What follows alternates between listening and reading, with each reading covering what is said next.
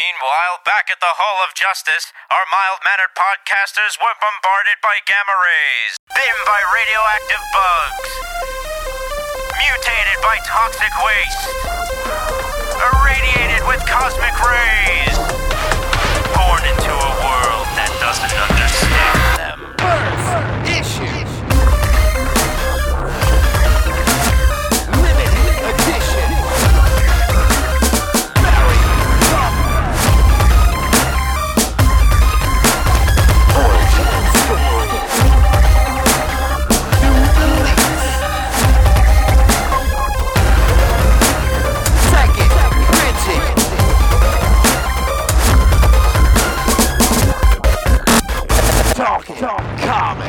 Hello everybody, it's Wednesday, August 8th, 2012, and you are listening to the Talking Comics Podcast. I am your host, Bobby Shortle, and I am in the house with Steve Say. Hi. Bob Ryer. Heidi-ho. And joining us, once again, Rob Newmeyer.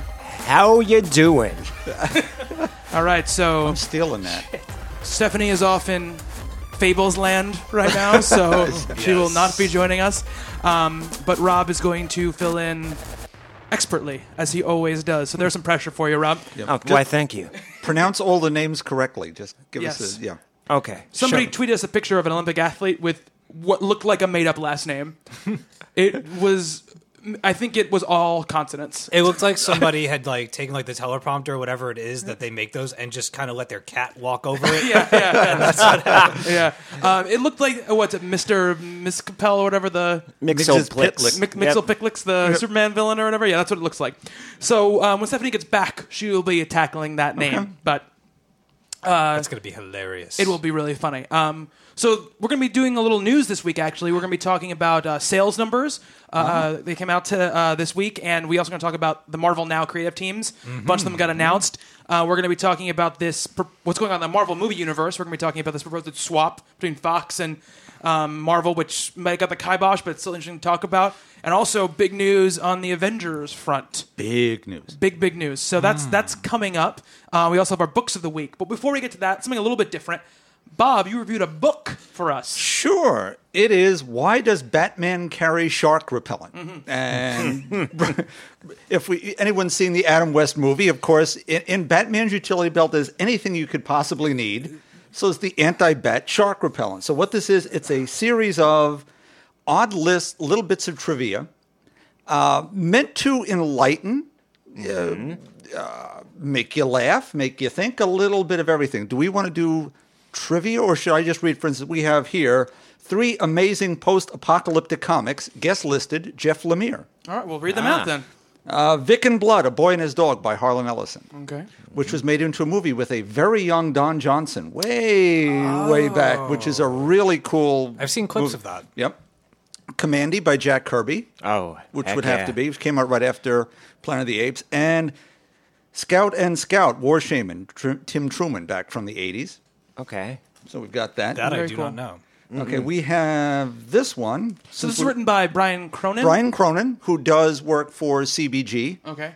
No, CBR? CBG is Comic Buyer's Guide. CBGBs. CBGBs, yeah, them too. Here's one. We're going to throw this one around as a question, though. This is a list from Peter David. Okay. Aha. Former guest, Peter David. Right. Top 6 characters known for sitting around. Barbara Gordon? No. Yes, she's number 3. Very good. Yes. Okay. Aunt May? Aunt May does not make this list. Interesting.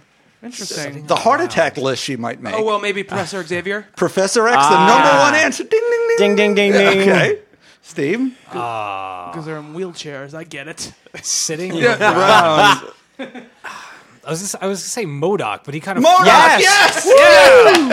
All right. Okay, we got 3 for 3 on that one. Okay. Sweet. Okay, let's try this Way to one. not look like an asshole. That was a good answer. Good job. Pulling MODOK out, that's a good one. Yeah, man. 7 pro athlete nicknames that came from comics. Interesting. I don't know. Why don't you just lay them on us, Bob? Yes. Joe Gordon, who played for the Yankees way back. He was Flash, as is... Oh, Tom Gordon. Tom Gordon. Yeah. The girl who loved Tom Gordon? Yeah, that's okay, it's named after him. Yeah. Xavier McDaniel used to play for the Knicks, who was the X-Man. X-Man, Okay. yeah. Doug Minkiewicz. What did they call Doug McKeever? Mr. Migsit Picklick. Oh, that's really funny. Joe Montana, Joe Cool from Peanuts. Okay. Mike Piazza and Robin Ventura were called Batman and Robin while with the Mets. Oh, they were. Right. Nate Robinson of the Knicks, who Dwight Howard was called Superman, but Yeah. Nate beat him in a slam dunk contest, so they called him Crypto Nate. To the serious, because the book has some serious stuff in too. That's the really good thing about this. It's fun, laughing, but for those who are younger at this, which is everybody but me, you can go into this book and go, okay, here we go. Top 5 comic book creator runs. Wow, that's a good list. Okay. Alan Moore's Swamp Thing. Yes. Okay. We actually had a listener who asked about that. Like, what past Swamp Things should they read? There you go. That's the story. Right, and also it pulls all the issue numbers and everything. So what issues does it have? What does it say on there? Saga of the Swamp Thing 20 to 58, 60 to 61, 63, 64, and annual number 2. Yeah. There you go. Frank Miller and Klaus Jansen's Daredevil, 158 to 191. Lee and Kirby's FF, 1 to 102. Well, there were 102? I think you just wrote that in there anyway. It's right there. It's right there. Okay. Claremont and Burns' X-Men, 108 to 109, 111 to 143. And number 1, we'll leave number 1 as a trivia question. I mean, for us, you mean? Yeah. Okay. The number 1 top, since we have all those other ones pulled out, it's why I figured I could ask it in this way. Are these like ongoing series? They're not like... No, this is an older series. Okay, but but I mean, it's not like limited series, are they? There's not like Watchmen. It's 1 to 75. Okay, that's what I wanted to Plus know. 1 special. There's your clue. The number 1 to 75, and 1 special. All right, considering we pulled those other ones out, what would this one be left? It's got to be Spider-Man. No? No, Lee and Ditko would have been 1 to 37, I guess. 1 to 75. That's a long run. That's a long run. I don't know. I do not know. I got nothing. I got nothing. Rob, you got anything? No. He's about to. Okay, one last. Go ahead. No. Go ahead, Rob. No. No, I was going to say he's Sandman. about to revisit the book. Sandman. Yes. See? That makes sense. Well, that's what right before you said it, I said I was about to say Sandman, and then turn up your mic, you'll hear me. So we did a little technical glitch there. So Rob was saying he was going to say Sandman. Turn up your mic and you'll hear him. Is that what you're saying? Yeah, you'll hear right before Bob said the answer. You muttered. Sandman. How about, we're going to throw this open to the floor. 5 famous characters who were created in an animated series. Harley Quinn. Harley Quinn, okay. Number 1. Created an animated series. Static Shock? Nope. Okay. Let's see. Interesting. Yeah, it is. Created from a Animated series. Right, who then ended up back into the book. Back into continuity. Oh boy. I do not know. It's Harley Quinn's the only one I really know. How current is this? It's pretty current. 2 very current. 1 from the 70s due to rights issues. Okay. And the other one's early 80s. Interesting. And it's 2 Marvel, 2 DCs. No, 3 Marvels, I'm sorry. I don't know. What are they? X-23. I didn't know that. I don't even know. First appeared in X-Men Evolution.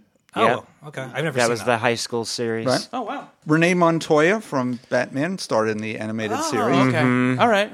Firestar from Spider-Man and His The Amazing Amazing Friends with Iceman. There you go. And Herbie the Robot. Oh, that's true. From the 70s animated Fantastic Four, where the Human Torch was optioned off to do its own series. So they didn't want to put it, so they created Herbie the Robot, which eventually got the crap blown out of him eventually in the real book because it was so terrible. How about... Let's give us one more, Bob. Give us one more good one. Okay, we'll do a worst. We did a lot of bests. So... It's not a bad list, just a list of bad things. Well, right? this is 5 successful retcons plus the worst of all time. Okay. So... Heroes 5 Reborn successful... is the worst. No, Okay, it's not. It's much worse than that. So 5 successful. Captain America did not make it out of World War II. Okay. Okay, since we went through that whole thing with the 50s. Alec Holland is dead, Swamp Thing. Yeah. Yes. Magneto is not a sociopath. He's a but it works in that, okay, wow, now he has a backstory that makes him very, very interesting. Bucky was a commando. Okay. and not the little kid. Yeah. Just following Right. Cap around. Because Yeah. now we're still doing that with Yes. Winter Soldier. Bucky did not die. Related. Yeah. Rob, I think this one's for you. The worst retcon of all time.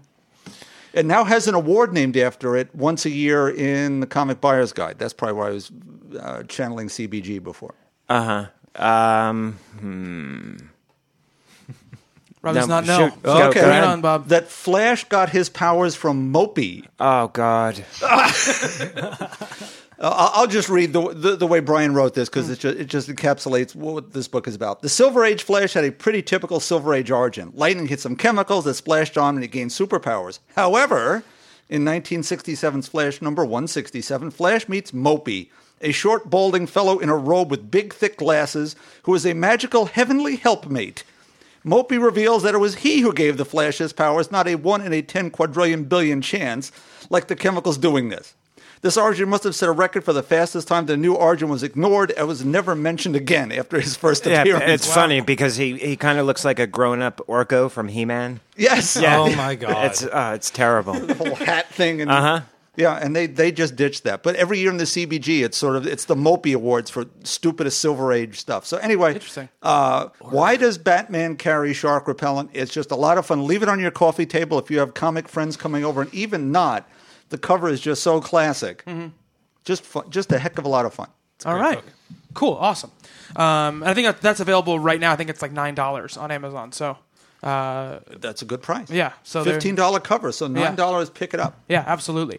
All right. So we'll move on to our books of the week. But thank you very much, Bob, for running us through that. Thank you. My pleasure. All right. So, Bob, why don't you start out? What's your book of the week this week? My book of the week, briefly, I just want to touch on how wonderful Avenging Spider-Man 10 is as we finish off Carol Danvers' introduction. And yes.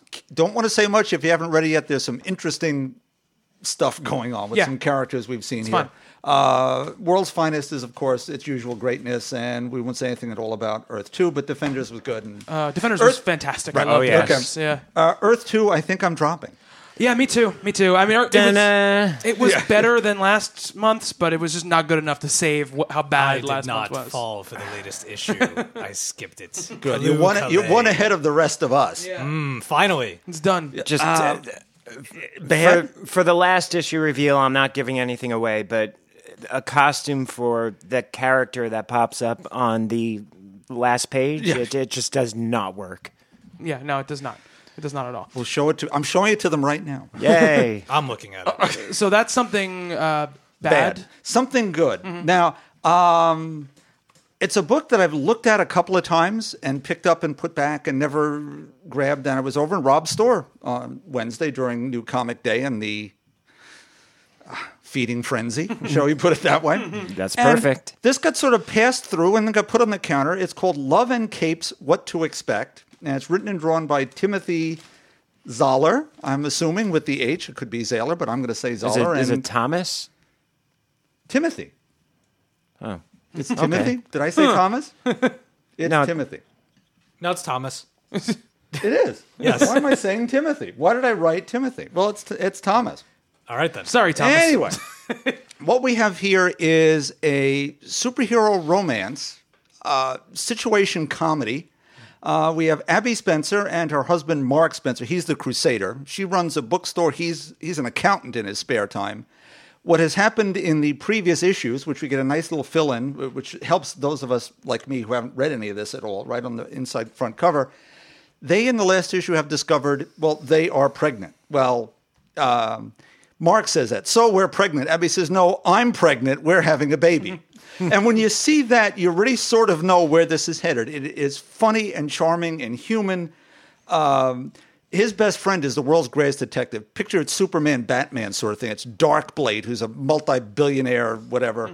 And so they're sitting on the edge of a building, just sort of comparing notes. And Darkblade says, the baby could be kidnapped and taken to the future, aged, and become your greatest enemy. It turned out to be a magical construct. And Mark goes, you're not helping. And it's just filled with it. Abby needs a OBGYN. You have to go down this road, and they go to see Doc Karma. So he's their Doctor Strange because he's a superpowered real doctor, which is going to help. And they start to get into, the baby could have superpowers. Well, remember when they kicked that satellite into space? Well, babies kick. Well, okay, so we depower the baby just in case. And then she's feeling untoward about having a male-female doctor. Yeah, a little bit too much. Right. So... Not the doctor, I meant the baby. Right. The Doc Karma brings the Earth 16 or whatever version, who's a woman. So they have two different doctors. It is filled with little things like this. It is just charmingly written. It's a wonderful art style, too. It's very Looney Tunes, or maybe Animaniacs, I guess it'd Very be. animated. Yeah, I could totally see that. She looks like the nurse. Yeah. And you've got Amazonia, you've got stand-ins for all the characters you want to see. You get family stuff. Their families apparently know what's going on. This is very different. I've not seen anything like this that I can recall, not having seen the I don't know how many issues, 47 issues of this that I've missed. There is 3 volumes. I actually, after trade. reading this, I picked up volume 1. I highly recommend it, and it seems like it's going around the table here. Rob's got it too, and now Steve. And Yep. Please, everyone, pick up Love and Capes. What to Expect. You're not going to be disappointed. Yeah, it's a sweet book, and I don't use that word ever. It's very much like their family will remind you of your family immediately. I've been in that living room before on too many holidays and during too many occasions. It's very down to earth, which while still being about superheroes, it's very, very much grounded in what it feels like to be human and not have superpowers that you identify with, the female lead. And it's good. I liked it enough to go out and buy the first collection. So if that's any indication. Very cool. Are the collections easily available? Like if you go on Amazon? Yeah, or whatever? they're all on Amazon. There's 3 of them. They're about like 13 to 15 a piece. Cool. Yep. Awesome. So that's pretty easy way to get into the series. Now, can they just read? This is number 1 though, right? Yeah. Can they read this and just be fine? It is written so well. You know these characters. This first page tells you almost everything you know about Mark and Abby. But the inside front cover gives you all the particulars. Okay. And it's just put together well. It's in that old way where everyone's first issue is someone's first issue. Here it is. Here's how you do that. All right. Great. Awesome. And there's actually a review about on the site. Mara Whiteside did a review for us on the site. So Yeah, she beat me to it. check that out. Talking Comic But a Books very nice .com. review by Mara. Yeah, she did a very good job. Rob, you're the guest here. What is your book of the week? Well, mine happens to be Mind the Gap, number 3. I'll kind of just tail it into all 3 issues over the past 3 months they've come out. That's written by Jim McCann, the art by Roden, what did we say? Esquejo. Yeah. Nice. And it's the same guy that actually does the art for Morning Glories, right? No, No, it isn't him? It's Joe Eisma. Joe Eisma is the artist from Morning Glories. Does he do the covers? Maybe, because Eisma does not do the covers for Morning Glories, so it's possible, yes. I believe he does the covers. Okay. Anywho, this is a great, I want to say, mindfuck. Basically, what it is, a tragedy happens on a subway platform without giving anything away, and she wakes up. Main character Elle, she wakes up from a coma in sort of a dream state. They call it the garden, where all the wandering souls go. And she's trying to solve what happened to her. It's just written in such a way where you just want to grab a pen and paper and sit there and like put your Sherlock Holmes hat on and take notes and, figure out what happened. She has, her crabby family with the little douchebag brother. She has her theater friends. There's the hospital staff who doesn't believe what people are telling them. There's her spirit guide, and just such a wonderful cast of characters. And it's written in such a way, I kind of summarized it, where there's this one doctor who is not nice, I'll put it that way. And in one panel, it was written in such a way where I hated this guy. And to do that in one panel, it's just like absolutely brilliant. I remember that. Yeah. So yeah, it's up to issue number 3. Very, very available. Jim McCann has done so much great stuff. He did Return of Dapper Men, Hawkeye Mockingbird, Hawkeye Blind Spot. That one, yeah. Yeah, a lot of great books out there, and I highly suggest you pick it up. The first book is well over 40 pages for $2.99 with a bunch of bonus content in the back. Yeah. Great letter columns with the community binding together and putting out their own theories to the mystery. Yeah, so definitely go check it out. I believe the first trade is going to wind up collecting the first 5 issues for $10. Oh, wow. So that's a couple of months away. I would say maybe 3 months away. Yeah. But you should be able to go out. There's definitely a second print on number 1. Have you read it, Steve? Yeah, I've read it. I was actually going to point out a few things. As far as the mystery portion, it's a murder mystery, is what it is. And they tell you that, like, flat out in the book. And what they do is at the end of every issue is they kind of summarize things that you may or may not. They don't give anything away, but they're like, if you noticed in this panel, you know, like the time of the accident, there's clocks every couple pages. You see where everyone is and at what time. They're like, you might want to pay attention to the times on the clocks if you want to figure out who was where and when. Why is his jacket wet? Right. Blah blah blah. And also the other thing I wanted to point out was that there's a big, not a big emphasis, but there's an underlying emphasis of music. Yeah. If you like what I consider to be good bands, Blind Melon, Nirvana, like all this Pink stuff. Pink Floyd. There's all of these like tips of the hat to those kinds of things. So for music enthusiasts, you're going to see that throughout the series, and it's going to give you an extra little like, oh, nice. So I smiled in like when the first couple pages. Yeah, I know he's a huge music enthusiast. He used to write for theater and soap operas, and this book is set in New York City. And he used to live in New York City, so he basically the city is its own character. He knows how to make it live and breathe. Is this a ongoing or is this a limited series? Good question. That I do not know offhand. It doesn't say like 1 of 6. No. No. Okay, cool. So, so people like you said that the first trade is probably like the first 5. Correct. Now.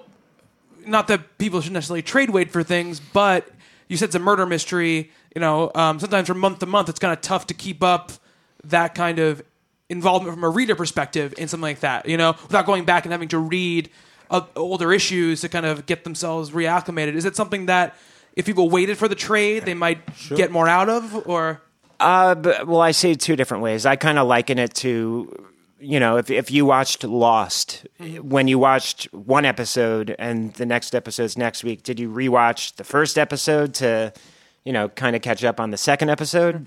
Well, you're asking me personally? Yeah. Okay. I would always watch every episode twice. Okay. But I'm not saying that's not everybody. But I would do that because for that reason, so I was up on all of the little things. But I just want to know, is it something that if you read issue 1 a month ago, and then you read issue 2 a month later, would you just be okay reading issue 2? Is it so specific about like clues and stuff that you need to go back and read issue 1? No, I think after you read the issue, you'll have it pretty set in stone in your head. You're not gonna have to go back. I didn't have to go back. I definitely have to go back. Well, how much stuff do you read in whole though? I think a whole lot. Mm-hmm. I think for people so I don't remember anything. I think for people who might read, a good question. I think for people who might read like 2 or 3 series and add this on for their 4th, they're going to be fine. But if you're reading like 40 or 50 different series, then yeah, some stuff might slip out of your head. Sure. Yeah. And what if they add Ghost a couple of months from now, which is another one of those "Who Killed Me" things? Yep. Start to get confusing. I'm only asking because, like, with Morning Glories, let's say, I'll often have to go back and at least peruse the issue before, or even a couple issues before, just be like, oh, they're talking about something, and I know this happened earlier. And that series is not very new reader friendly. That series is very much if you want to know what's going on, you have to be completely engrossed in what's happening, or you're not going to know. And that's kind of what I was asking you about this. You know, in issue 3, they might reference stuff that happens in issue 1, let's say in Mind the Gap. But if they're friendly about it, then you don't really have to go back. But sometimes people aren't friendly about it. Well, just like Love and Capes, they have an absolutely amazing little catch-up page on the inside cover. Excellent. So, yeah, they'll catch you up on absolutely everything that happened in the story so far. Good to know. I mean, I'm just wondering, you know, because with these kind of series, I love these kind of intense, you know, series, intensely plotted series. But sometimes with the month-to-month structure, it gets tough. Because like unlike a TV show, which is week to week, you know, it's a lot easier to remember things week to week than month to month. I think, I mean, for me, the book, first of all, I love it. But it's a very, a lot more than just the plot and just the mystery part of it. There's a lot of solid character work going on in this. The family, like, you don't like them. The mother, you just want to like throw a drink in her face. She always has that like stern look on her face. The douchebag brother, you just want to empty his bank account and watch him go like destitute. So for that reason, I would say that aside from the beginning, I mean, the beginning first page does do an excellent job. And for somebody that had read it and then maybe had to, a month later, needed to get caught up and didn't have time to go back and reread, it certainly will help you. But if you really want to get the full enjoyment out of it, you will take the time. And it's only 3 issues. Right, yeah. So, I mean, I would say that you need to read it all, especially to appreciate the mystery, because there's a lot of nuances to it. But yeah, it's excellent. Mm-hmm. I've been enjoying it. But me saying you have to go back was not a negative connotation. I wasn't saying it was a negative thing. I was just wondering kind of sure like you were, dense Bobby. Storytelling. Sometimes you do need. Yeah. Can you? Has anyone read the Doyle Sherlock Holmes? Yeah, right. Okay, if you read half a story and put it down, and then go to pick it up again, you'd better go back 10 or 15 pages. Right. Yeah. So it's that whole thing. Yeah, that's what I mean. Like if you leave a book, exactly, that's like that. You have to go back and read all pages to kind of get yourself reacclimated. Okay, cool. So Steve, you were teasing me with your book earlier in the afternoon. Tease? He was teasing you with a Pixie book. Yeah, he was. He was sending me text messages. Yes. Well, all right. What I'm going to do this week is I am going to talk about books. But I'm going to talk about a character, and I'm going to talk about doing a character one way and then doing them a completely different other weird way. Okay. Wow. Okay. Character is Pixie, of course, from the X-Men, and our good friend and guest, Mr. Rob, had suggested that You okay with Mr. Rob? You're making a face. No, that is fine. So he gave me this book. It's Pixies and Demons Director's Cut. It came out in 2008, and it's written by Mike Carey with art by Greg Land, who is going to be the artist on the Invisible Iron Man.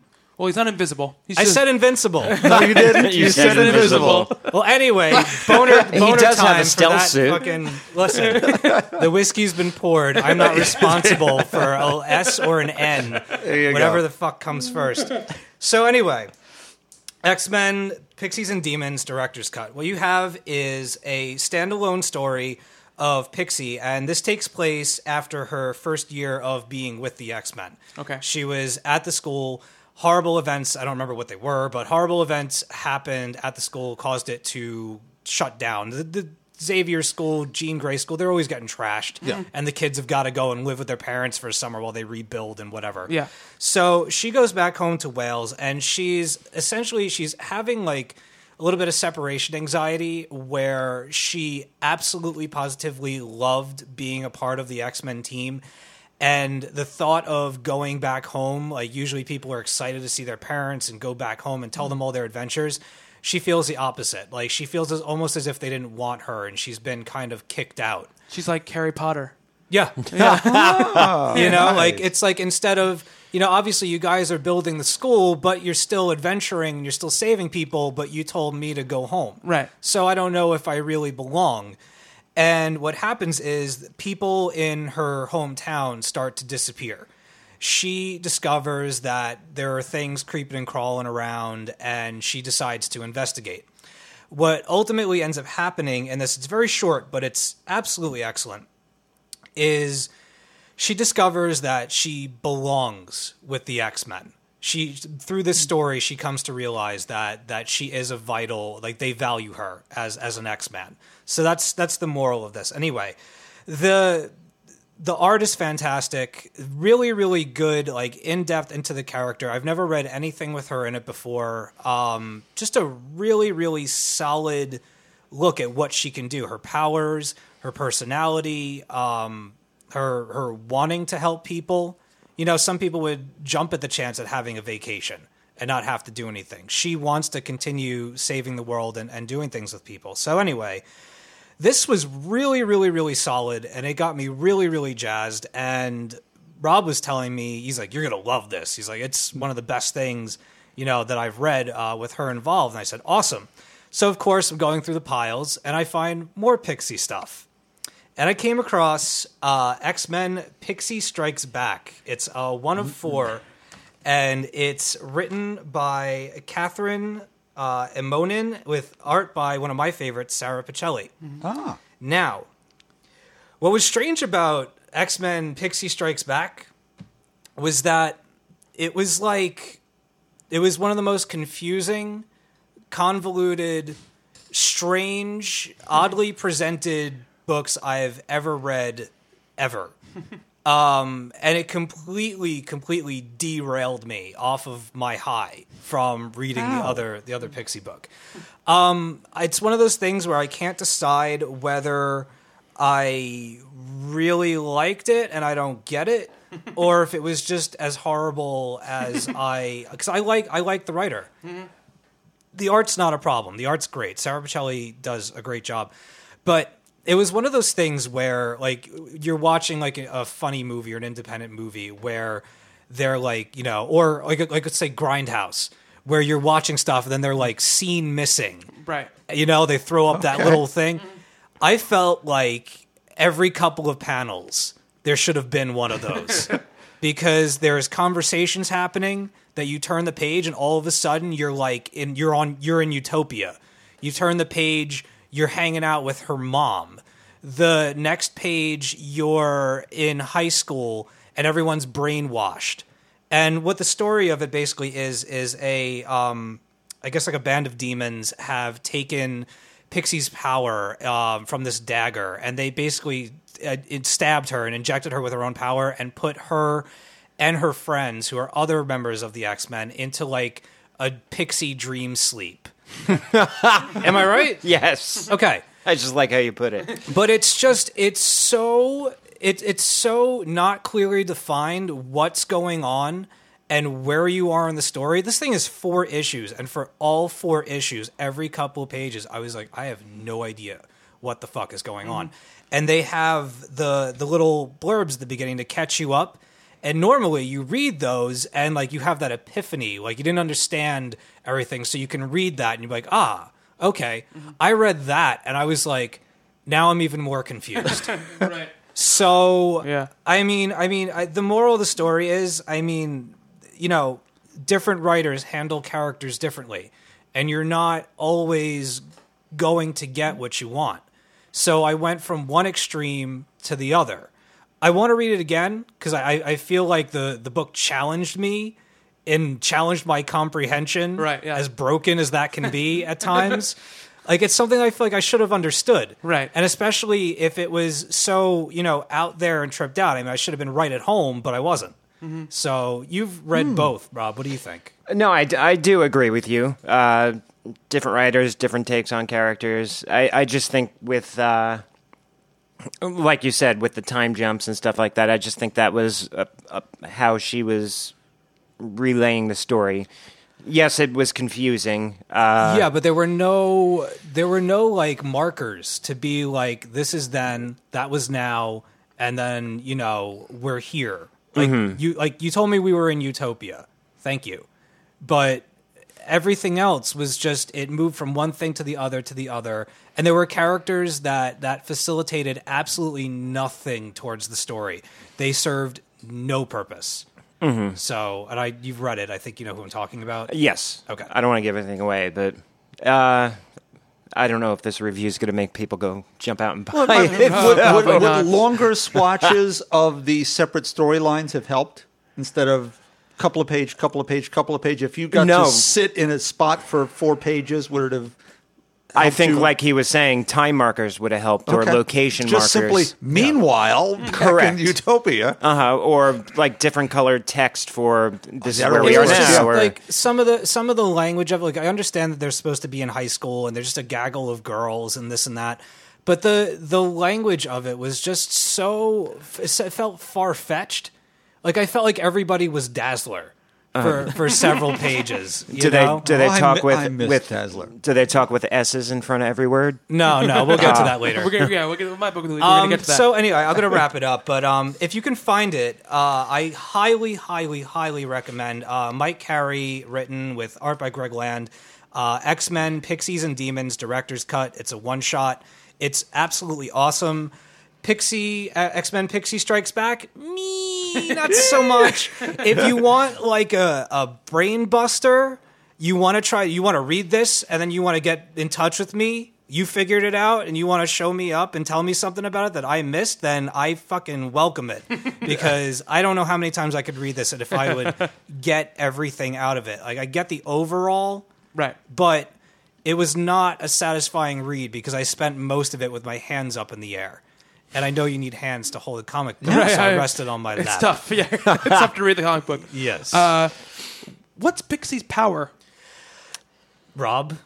She has magical pixie dust that basically makes her enemies hallucinate and Okay. kind of go into a dream state. Okay. And she's able to pull out a soul dagger, and she fights with that. Okay. And she flies. Because I did not know who she was. She's like Scarecrow, but with like happy dust. Or Not nearly as scary. a grown-up Tinkerbell with a knife. Yes. All right. Timothy Leary with wings. Yes. I love that. That's Funny, awesome. funny enough, speaking of like that confused feeling when you feel like you should understand things, I just finished Batman R.I.P. Aha. And that is similar in that situation. The last 2 issues of that are kind of like a dream thing that's happening. Batman is like forced to experience memories because people are trying to steal his memories and make like soldiers out of him or whatever out of his memories. And he's being forced to remember things, or they're implanting fake memories into his head. And Grant Morrison is confusing enough when he's writing just a normal plot, but when he's writing like a crazy dream plot, it gets really, really confusing. And it wasn't until halfway through the second of these 2 issues that I was like, oh, I get it. And then I went back and I was like, okay, now all this stuff makes a lot more sense. Really, really good. Just very confusing. Some really cool stuff, though, in it. And the way that it really says something about Batman's psyche, because these like clone things can't handle his psyche, so they start like destroying themselves because they can't handle like what's going on in his head. It's a really great story, interesting story about Batman's psychology. It's obviously very dark and very like intense and fierce, but really interesting take on the Joker's relationship to Batman and stuff like that. And also some really weird grabs from like really old Batman stuff. So it's a cool book. But so I finished that. I picked up the Punisher trade from Rob, and now I'm going to be reading that series. Yay. Ongoing, Greg Rucka. And it's fantastic. I've never cared about the Punisher before, ever.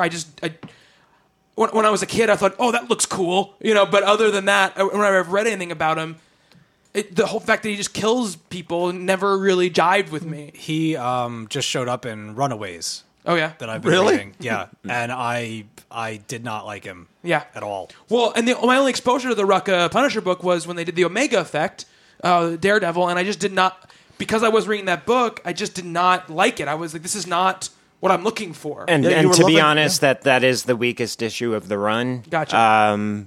But yeah, it's you'll see when you finish the whole series. So I pick it up and I'm reading it, and interesting enough, like the first couple issues, Frank Castle is barely in them.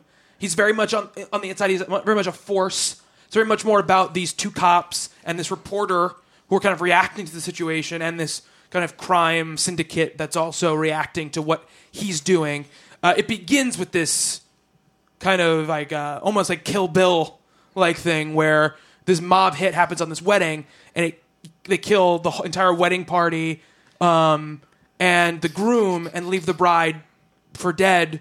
She ends up surviving, but her entire, basically, her family is dead. Da-da-da. And her husband, who she's been married to for a couple hours, is now dead. And so now she wants revenge, for what happened to her. I sense a spinoff. And she happens to be a former Marine. Yeah, before Marine as well. So there's parallels to Frank Castle, obviously, in a lot of ways. It feels to me like a Fincher movie. That's what it feels like to me, like the story. Really dark. I'm not going to be able to say the artist's name. It's It's Cicchetto? Okay. Yeah, I think that's his name. Marco Cicchetto. Really interesting, dark art, and works in a lot of dark colors, but there's also always a lot of good contrast and stuff. And Ooh, that's pretty. Yeah, really dark, but Obviously, lots of red. yeah, lots of red, lots of blood. But it's just great, and I didn't expect to love it. I got it on Rob's recommendation because he's been talking it up for weeks now, and it was fantastic. So definitely, if you guys are not reading that, I got the hardcover, but the paperback came out last week as well. So you guys should definitely pick that up. Yeah, it's weird because the hardcover is $19.99 for a nice hardcover. The paperback is $16.99. What? So for the $3, I highly suggest you kind of just jump up to the hardcover. Right. And there's a really fun. The last story in is I guess it was a backup in a Spider Island issue called "I Love New York." Oh, that was great. And it's all of these. Just the title is hysterical. Yeah, it's all of these because in Spider Island, all the people in New York get spider powers, and there are these criminals. They're robbing a bank, and their spider sense starts going off. And they don't know what it is, and the Punisher intervenes in what's going on, but in a very clever, fun way. So those are books that have come out previously. The book that came out this week that I want to talk about is Matt Fraction and David Aja as Hawkeye, #1. So this is the story, obviously, of Clint Barton, who's Hawkeye. And I picked it up expecting one thing and got something completely different. I was expecting, Hawkeye being a S.H.I.E.L.D. agent and, globe trotting and what have you. And it's not that at all. It's Clint Barton living in this rundown apartment building where he's kind of almost like Robin Hood to these people. He's taking care of people, the less fortunate people, and really just very street level stuff, which I was not expecting. Really funny. Clint has a good sense of humor. Good action. The beginning I love because the beginning is basically that shot from the Avengers where he jumps off the roof and is all cool and swings down and he's fine. And in this, almost the same thing happens except, he just slams in the side of the building and falls and hurts himself and he ends up in the hospital. Badly hurts. Yeah, exactly. And I love the title page. I love it because it just says Clint Barton, a.k.a. Hawkeye, became the greatest sharpshooter known to man. He then joined the Avengers. This is what he does when he's not being an Avenger. That's all you need to know. That is perfect. Yeah. And the great thing about it is it couldn't feel farther away from what's going on with the Avengers. There's never a moment where I was like, well, why doesn't he just call Tony Stark to come in and help him out? Because it's obvious these problems are not Tony Stark problems. They're not Thor problems. They're problems you have to deal with on a street level. And much like, like Spider-Man or Daredevil, characters like that, those characters, there's a reason why they don't call in other people because their problems are become very personal. And I loved it. It reminded me of like a 70s movie in a lot, like a 70s cop movie in a lot of ways. And I'm so excited to read the rest of it. Yeah, I just read it tonight, and I'm going to have to pick it up tomorrow. Rob, Awesome. So put one aside. I shall. It's Stan Lee and Roy Thomas's Clint Barton. It turned into something else over the years. This is a guy living in Bed-Stuy in a terrible building with neighbors being kicked out by their cheesy Russian mafia landlord. He's dealing with, just as you're saying, Bobby, ground level regular folk stuff. But what Matt Fraction does here better than Hawkeye has gotten to be a very snarky, unlikable character. He's a carny guy. He was, back in Tales of Suspense 57, he's shooting arrows in a carnival at someone, standing in front of a target. We're back to that. He respects who Captain America is. Yeah. Deeply so, instead of fighting with him every other panel that he's been in Avengers for the last, 2 or 3 years since. Wasn't he dead? He did Yeah, die at some dead and point, came back. Right before the House of M stuff. Right. Yeah, Wanda killed? Correct. Right, okay. Spoiler alert. Anyway, no, this was brilliant. And it...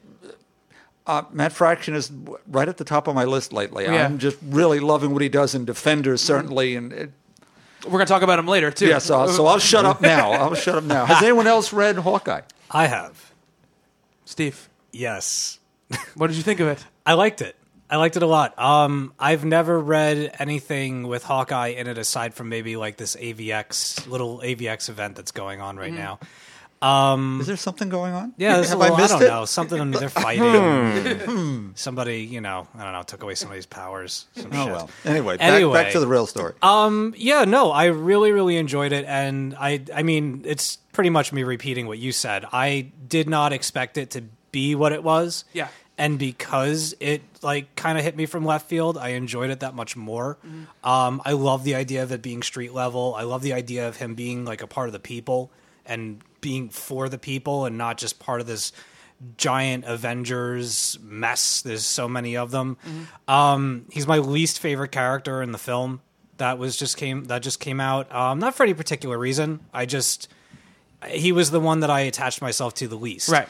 And I expected it to be like, Jeremy Renner comic book, pretty much. And it wasn't. So I really enjoyed it. And I'm glad that I haven't read anything Hawkeye, because with this being my introduction to the character, I'm right there with it. I'm really excited to read it. And I'm hoping that with what we're going to talk about in a little bit, that there's going to be more of that.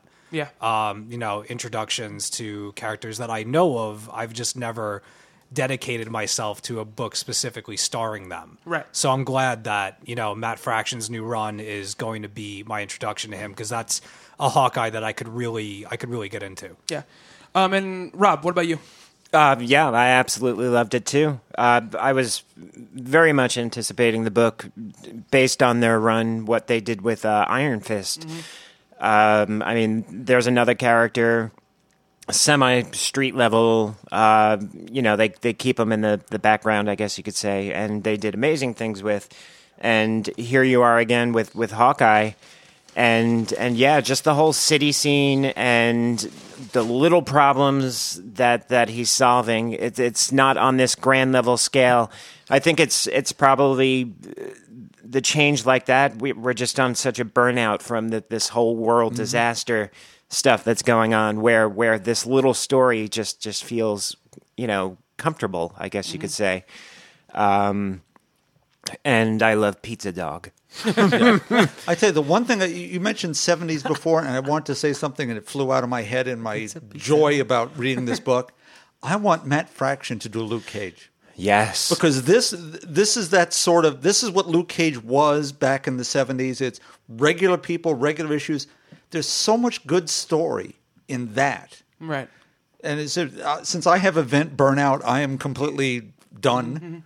This sort of storytelling and what he's doing here, I'm in for Hawkeye from here on, and probably anything else he writes. Whoa. That's awesome. Yeah, what I really love about it, too, is that I didn't even get to mention this in my review, really, is that I love the way that it's plotted out, because it's not plotted out, it's nonlinear in the way it's made. No, it goes back and forth, and it uses colors to kind of show you what time in the narrative it is, and I really like that a lot. And it mirrored events,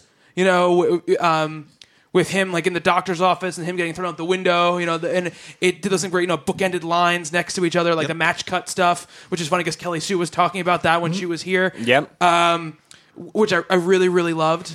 So yeah, I went crazy for it. I'm so excited to see what comes next. But mentioning really quick about event stuff, I will say this. I feel like this last issue of AVX was the most personal issue that's happened so far, the smallest issue, I think. Even though big stuff happening, we got really all focused down on basically one character, on Spider-Man, doing Spider-Man stuff, which is fighting against odds that he shouldn't be able to conquer and using other things about him. Should that be the 8th issue of a 12-issue event? Probably not, because not that much happens in the book, and at this point, I would, you'd like kind of things to be moving downhill at this point. There are Towards the ending. 4 great pages of Peter Parker, Oh, who happens to be Heck wearing yeah. the Spider-Man costume. Right. The moment, can I? I haven't read it. Okay. There's a moment where he harkens back to his history. Yes. That is lump in the throat. Yes, absolutely. Yeah. Absolutely. It's the 18 pages that surround it that are a problem. yeah, and I mean the whole issue probably takes in a span of maybe a half hour. Yes. Yeah. That's what it seems. It seems like it's more it would be more a tie-in issue than a main issue of the book. Well, he's been, I mean, from where I'm standing, he's just been kind of hanging out. Yeah. For the majority, well, the whole thing. Yeah. Well, This ties it all up. Yeah. Everything that's been going. I mean, as far as whenever I've seen Spider-Man, unless he's actually a part of the team, I mean, I know he's part of the team, but this whole AVX event, he's kind of just been like sidelined and you know, he tries to talk to people and they all just treat him like he's some snarky jerk. Right, but there's a new Avengers, is it 26, 7? the last couple of issues he's where, been in. because it's the whole Iron Fist thing where they're trying Correct. to tie it in, and he's training Hope because of what his yeah. And that mantra is about Yeah. responsibility. Yes. And at least it's not Iron Man. Iron Man's been sitting reading a book for the past 5 Yes, issues. he has. Like at the same desk with the same effing candles lit. Yeah, he has. That is very true. There's this great line that Spider-Man has at the beginning, and it kind of echoes through the whole thing, which is, you know, the thing about being in the Avengers is no matter how big the problem, no matter how many people are in Avengers, at some point, it's your turn to step up. And when you have to you're going to step up, you have to step up. And it's about him stepping up when it's his turn. It is a great Spider-Man stuff in it. It just feels like a tie-in issue. It doesn't feel like it's thrusting the main plot forward. I mean, something happens that thrusts the main plot forward, but it's really kind of one thing. It's well written. It just feels, again, like it's spinning its wheels in a lot of ways. Got to get to 12 issues somehow, Yeah. so let's Backwards. spread. Exactly, spinning its wheels backwards. Exactly. Snooze. We're all trapped, though, we have to admit. We are trapped. I mean, we are especially trapped. We are trapped. So, I mean, for me, I'm more excited about what's going to come after at this point now than what's going on right now. The relaunch, which we're going to talk about after the break. We're going to talk about the new creative teams that got announced. We're going to talk about some sales numbers, and we're going to talk about some Marvel movie stuff. Yeah. Right after this. You want to say something, Bob, before we go? No, you don't want me to say anything in those Meow, meow, spots, meow, so meow, I'm meow, not meow, going to meow, say meow, anything meow, meow, anymore. We'll be right back.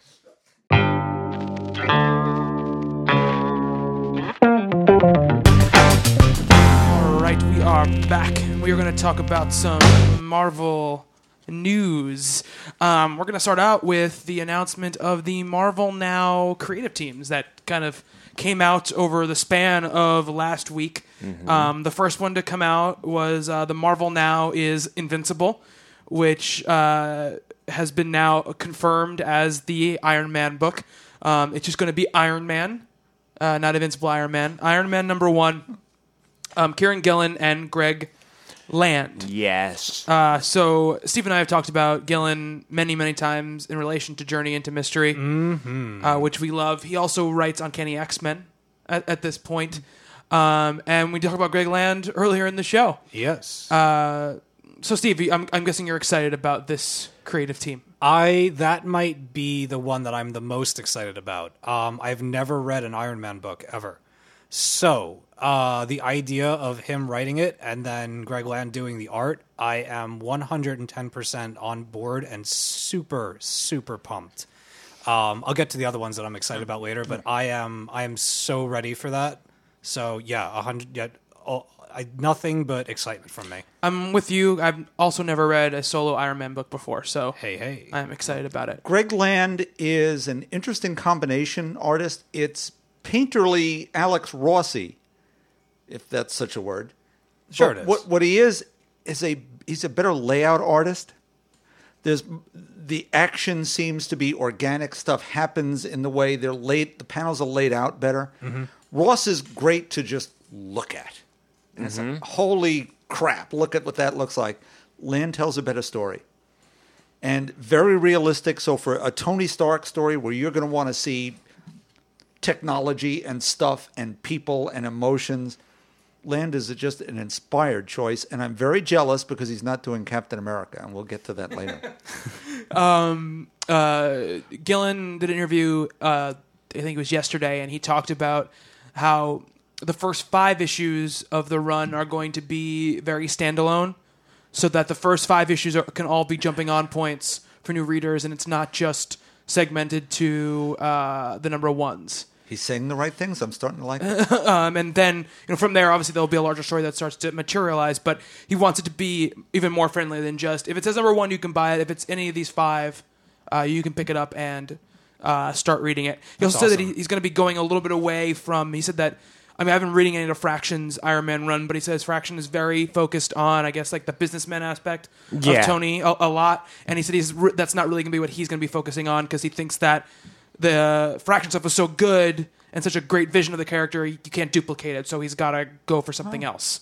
Tony obviously still be a businessman, but it's not going to be a focus on that. What do you think of this team, Rob? I do like it. Writer-wise, obviously, I'm super excited for. With Greg Land, there is a lot of controversy with his artwork. A lot of people believe he traces, and there's a lot of stuff online that you could see the original art. Okay. And then his stuff comparison to it. And I don't want to jump in and pile on him. That there's a lot of jokes that people make. I like the look of his stuff. Just like you say, good layouts, stuff like that. I just don't like his faces sometimes. Like sometimes it just looks not natural in the scene that it's supposed to be in. Like inappropriate. Correct. Yeah. I know exactly what you're saying. There's a wry smile where there should be consternation. Or like an open mouth, it's hard to explain it without making those faces. Since this is radio. Correct. Yeah. But no, I'm super psyched, and actually, I think what I'm more excited about is the fact that usually when these big movies are coming out, so we know Iron Man 3 is coming out, they kind of tend to go towards the villain of that movie, and they'll write a story based around that villain. Like Amazing Spider-Man just did a whole Lizard storyline, which happened to be very good.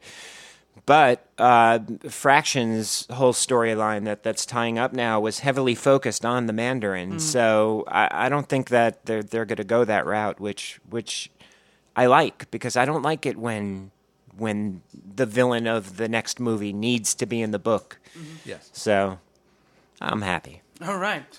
So we seem pretty positive on, especially the writer, maybe not necessarily the artist.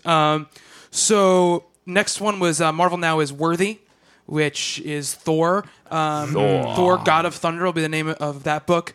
Jason Aaron, obviously Wolverine the X-Men. He's doing the Incredible Hulk. Mm-hmm. Avengers versus X-Men. And Isad Ribic. I don't know. I'm not sure how to say his name.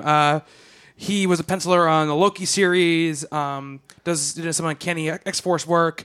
He also did all the covers for the House of M event. Mm-hmm. So Jason Aaron talked about this, but we have interviews with both Gillen and Aaron, and this one he talked about Thor, and he said that his story is going to be very focused on. He said he called it 3 different Thors, which is going to be younger Thor, kind of current Thor, and kind of crazy in the future Thor. King Thor. Like King Things Thor, have gone correct. horribly wrong. Yeah, exactly. So it's going to be a eon-spanning story, because he says, Thor's a big character, and it kind of lends itself to these big stories. So, Bob, what do you think of this? Well, I saw a little bit, probably the same interview you did. There's a little chilling factor to me.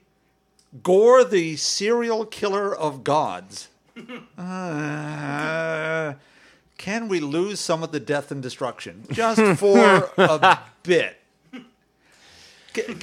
Asgard has gotten blown up and sent to Arkansas or Oklahoma, or where the hell it was. Can't we have Asgard for a bit as the refuge of the gods? Can we not have all this crap? And just during the whole Fear Itself thing, they had all the crazy gods and killing each other and stuff. So it seems going that way is repetitive. Yeah.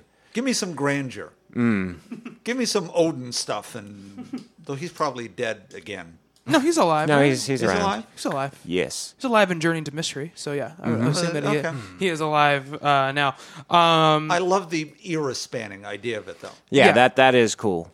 I mean, we'll have to see. You know, they said that's going to be kind of the links all the eras together. I don't know how. He doesn't really say if that's going to be the focus of everything, or that just kind of gives you the idea of this new villain they're creating. I think they kind of wanted to emphasize the fact that they're bringing a new villain into the scene. Or See, years ago, the original Journey into Mystery, which then became the Mighty Thor. Rob, help me out here. I forget what issue it was, where they started Tales of Asgard as a backup feature. Yes. Where you had the first half of the book was Thor, and then 8 pages of young Thor, young Loki, the Warriors. The Warriors, 3, yep. all sorts of stuff would go on. You could tell these other stories in the backup. I'd almost like to see that than trying to meld 3 stories into one 22-pager.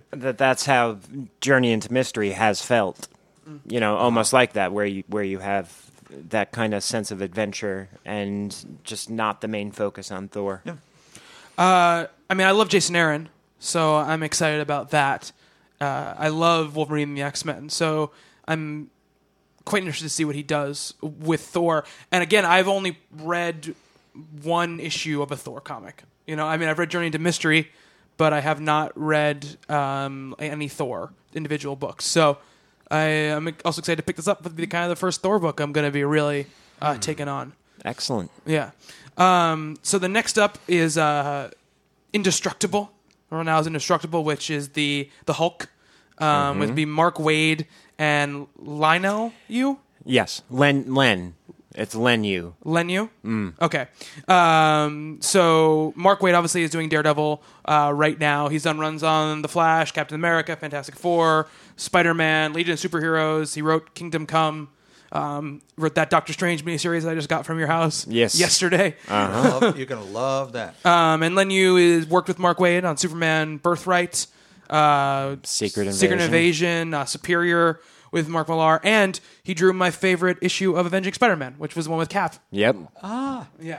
So, Rob, what do you think about this? What do you think about Waid taking on the Hulk? That's probably what I'm most excited for. Okay. Absolutely. Why? I mean, just his take on Daredevil. He's gonna throw in some, I guess you could say, almost a mystical plight onto the Hulk and keep the humor part that's been missing for so long. I mean, ever since World War Hulk and Planet Hulk. I agree. I checked out there myself. Yeah, he's just been an absolutely depressing character, and albeit that's what the Hulk is. Right. But I mean, like with Daredevil went on this whole run of everything depressing happened to him just year after year after year, and Waid finally broke him out of that funk, and so to have the Hulk go along with that, I'm happy. Right. Yeah. I mean, I'm really excited too. I mean, I'm loving Daredevil, and Waid said in an interview, if you like Daredevil, he's like, you're gonna like this. Bob, what do you think? The Peter David Hulk is the run that now is the touchstone for everything else. And I had, after he left, I had gone away from it and saw him at Icon with Greg Pak. I said, okay, they were so juiced about what was going on, and I tried it. Once we got into the larger events, checked out completely. Just, humorless is the only way to put it. It was grim and awful, and it is a grim character, but there's an underlying special humanness to that Jekyll and Hyde thing. Absolutely. That got lost entirely in the destruction. I mean, my absolute favorite issue of Hulk was the Bachelor Party, Rick's Bachelor Party. Oh, wasn't that great? Oh, yeah. Yeah, so just humor can be there. Right. So Waid could bring that back, so we can only hope. What do you think about this, Steve? I'm optimistic, I suppose.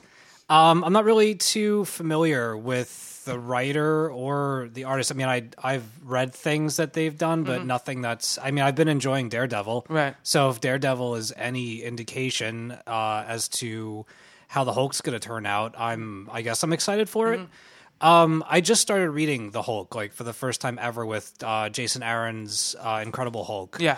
And I've been enjoying it, but it always strikes me that when I'm not actively pursuing, even though I'm collecting something, that I'm not actively going after it to read it every month, that I'm kind of just letting it sit until there's a few issues to sit down with. Right. That it's not something that I'm like clamoring for. Yeah.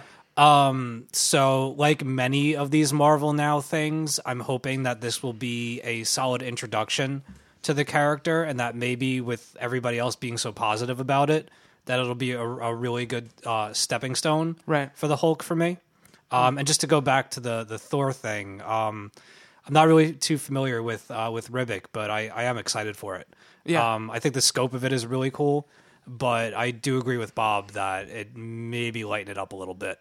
Right. I don't know if we need another God Killer saga going on. Right. We'll have to see. Yeah, absolutely. That's a very good point. Well, speaking of lighting things up, so we had Invincible, Worthy, Indestructible, and then Chimichangas was the next one. And this is Deadpool, who loves Mexican food, apparently. Tacos. Brian Posehn and Jerry Duggan. Or Dugan, I'm not sure how you say it. Dugan. Are going to be the writers. So this one's interesting because Posehn and Dugan aren't comic book writers; they're comedy writers. Dugan writes for Attack of the Show, and Posehn he was on Just Shoot Me, and he's on the Sarah Silverman program. Silverman's neighbor. Yeah. He's a pretty big deal. He was on The Human Giant, an MTV sketch show with like Aziz Ansari and stuff. And he marries Reed and Sue Richards. Oh, really? Yeah, I didn't in know the that. movie. Oh, Yeah, that's he's right. That's right. he- Yeah, that's totally right in the Fantastic Four movie. Yeah. So Really? yeah, It's random. Sorry, but yes, He's got that voice, though. yeah. I love him. No, I think he's great. I'm just saying, he always... I could probably impersonate him, but I'm not going to. Oh. No. I can't do it on command. Yeah, it's like full monotone. He always sounds a like deep- he just woke up. Yes, exactly. Yeah, You know? absolutely. Yeah, absolutely. Him and Dugan wrote The Last Christmas. It was a 5-issue miniseries put out by Image about a post-apocalyptic Santa Claus fighting zombies in the North Pole. So they've done some comic book work, but not a lot.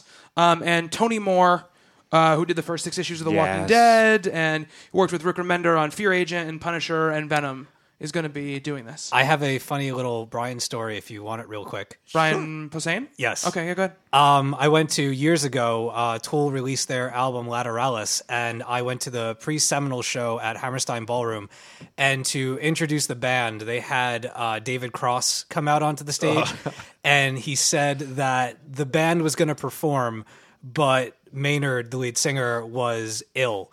And that it was this little boy's dream. He was dying of cancer, and it was his like Make-A-Wish Foundation dream to see Tool and introduce them. And the little boy turned out to be Brian, and he came out. Oh, that's great. And it was absolutely just like he had the whole audience just dying with laughter. And then Maynard came out, and of course, granted his wish. And it was the single greatest concert I've ever seen in my life. Incredible. That's pretty great. Yep. So, Steve, Yeah. what do you think of this? Of him doing the Deadpool. Yeah. Well, like I was saying before, there's a couple of things I've never read. I've seen one panel of a Deadpool comic book that my friend Chris Beller had showed me. Had something to do about Twilight and how awful it is. And he's like, I know that, you don't like Deadpool and, you knock on me, which is not true, for liking him and everything. But I just want you to see this one thing. Just look at this. And he showed me that, and it was him making fun of Twilight. And I was, I had to admit that I was a little turned on by the character. But not turned on sexually, relax, Rob. But with him writing... I think it's a really, really interesting move, especially for this huge relaunch that they're gonna have a comedian do this, especially since Deadpool's supposed to be a funny character. Yeah. As much as I do or do not know about him, that out of sheer curiosity's sake, I will definitely be picking up #1, and just like Iron Man, hopefully it'll be a foray into a new character. Hopefully, I really enjoy it. So, Bob. Nope. Yeah, I know he's one of your least favorite characters. If they were doing She-Hulk, fourth wall breakiness, I would be on board. Deadpool, shooting and killing. And what was the one that was this week, Rob? Deadpool kills the Marvel Universe. Yes. Yeah, I actually like that. Which got a lot of good reviews. Yeah, actually. Yeah. I'm on the outside looking in Yeah. on this one, I think. So I don't think I may have read one Deadpool comic in my life. I mean, surprise. Yeah. Most of my exposure to him is through video games and such and animated things. He is so annoying in that game. I think it's interesting. I think that it definitely gets my attention in a lot of ways. I mean, we'll see. I don't think the character of Deadpool is inherently bad. I just think that he's very intense and very particular, and so maybe I'll hate it, maybe I won't, but I'll definitely give it a try. Rob, what do you think of all this?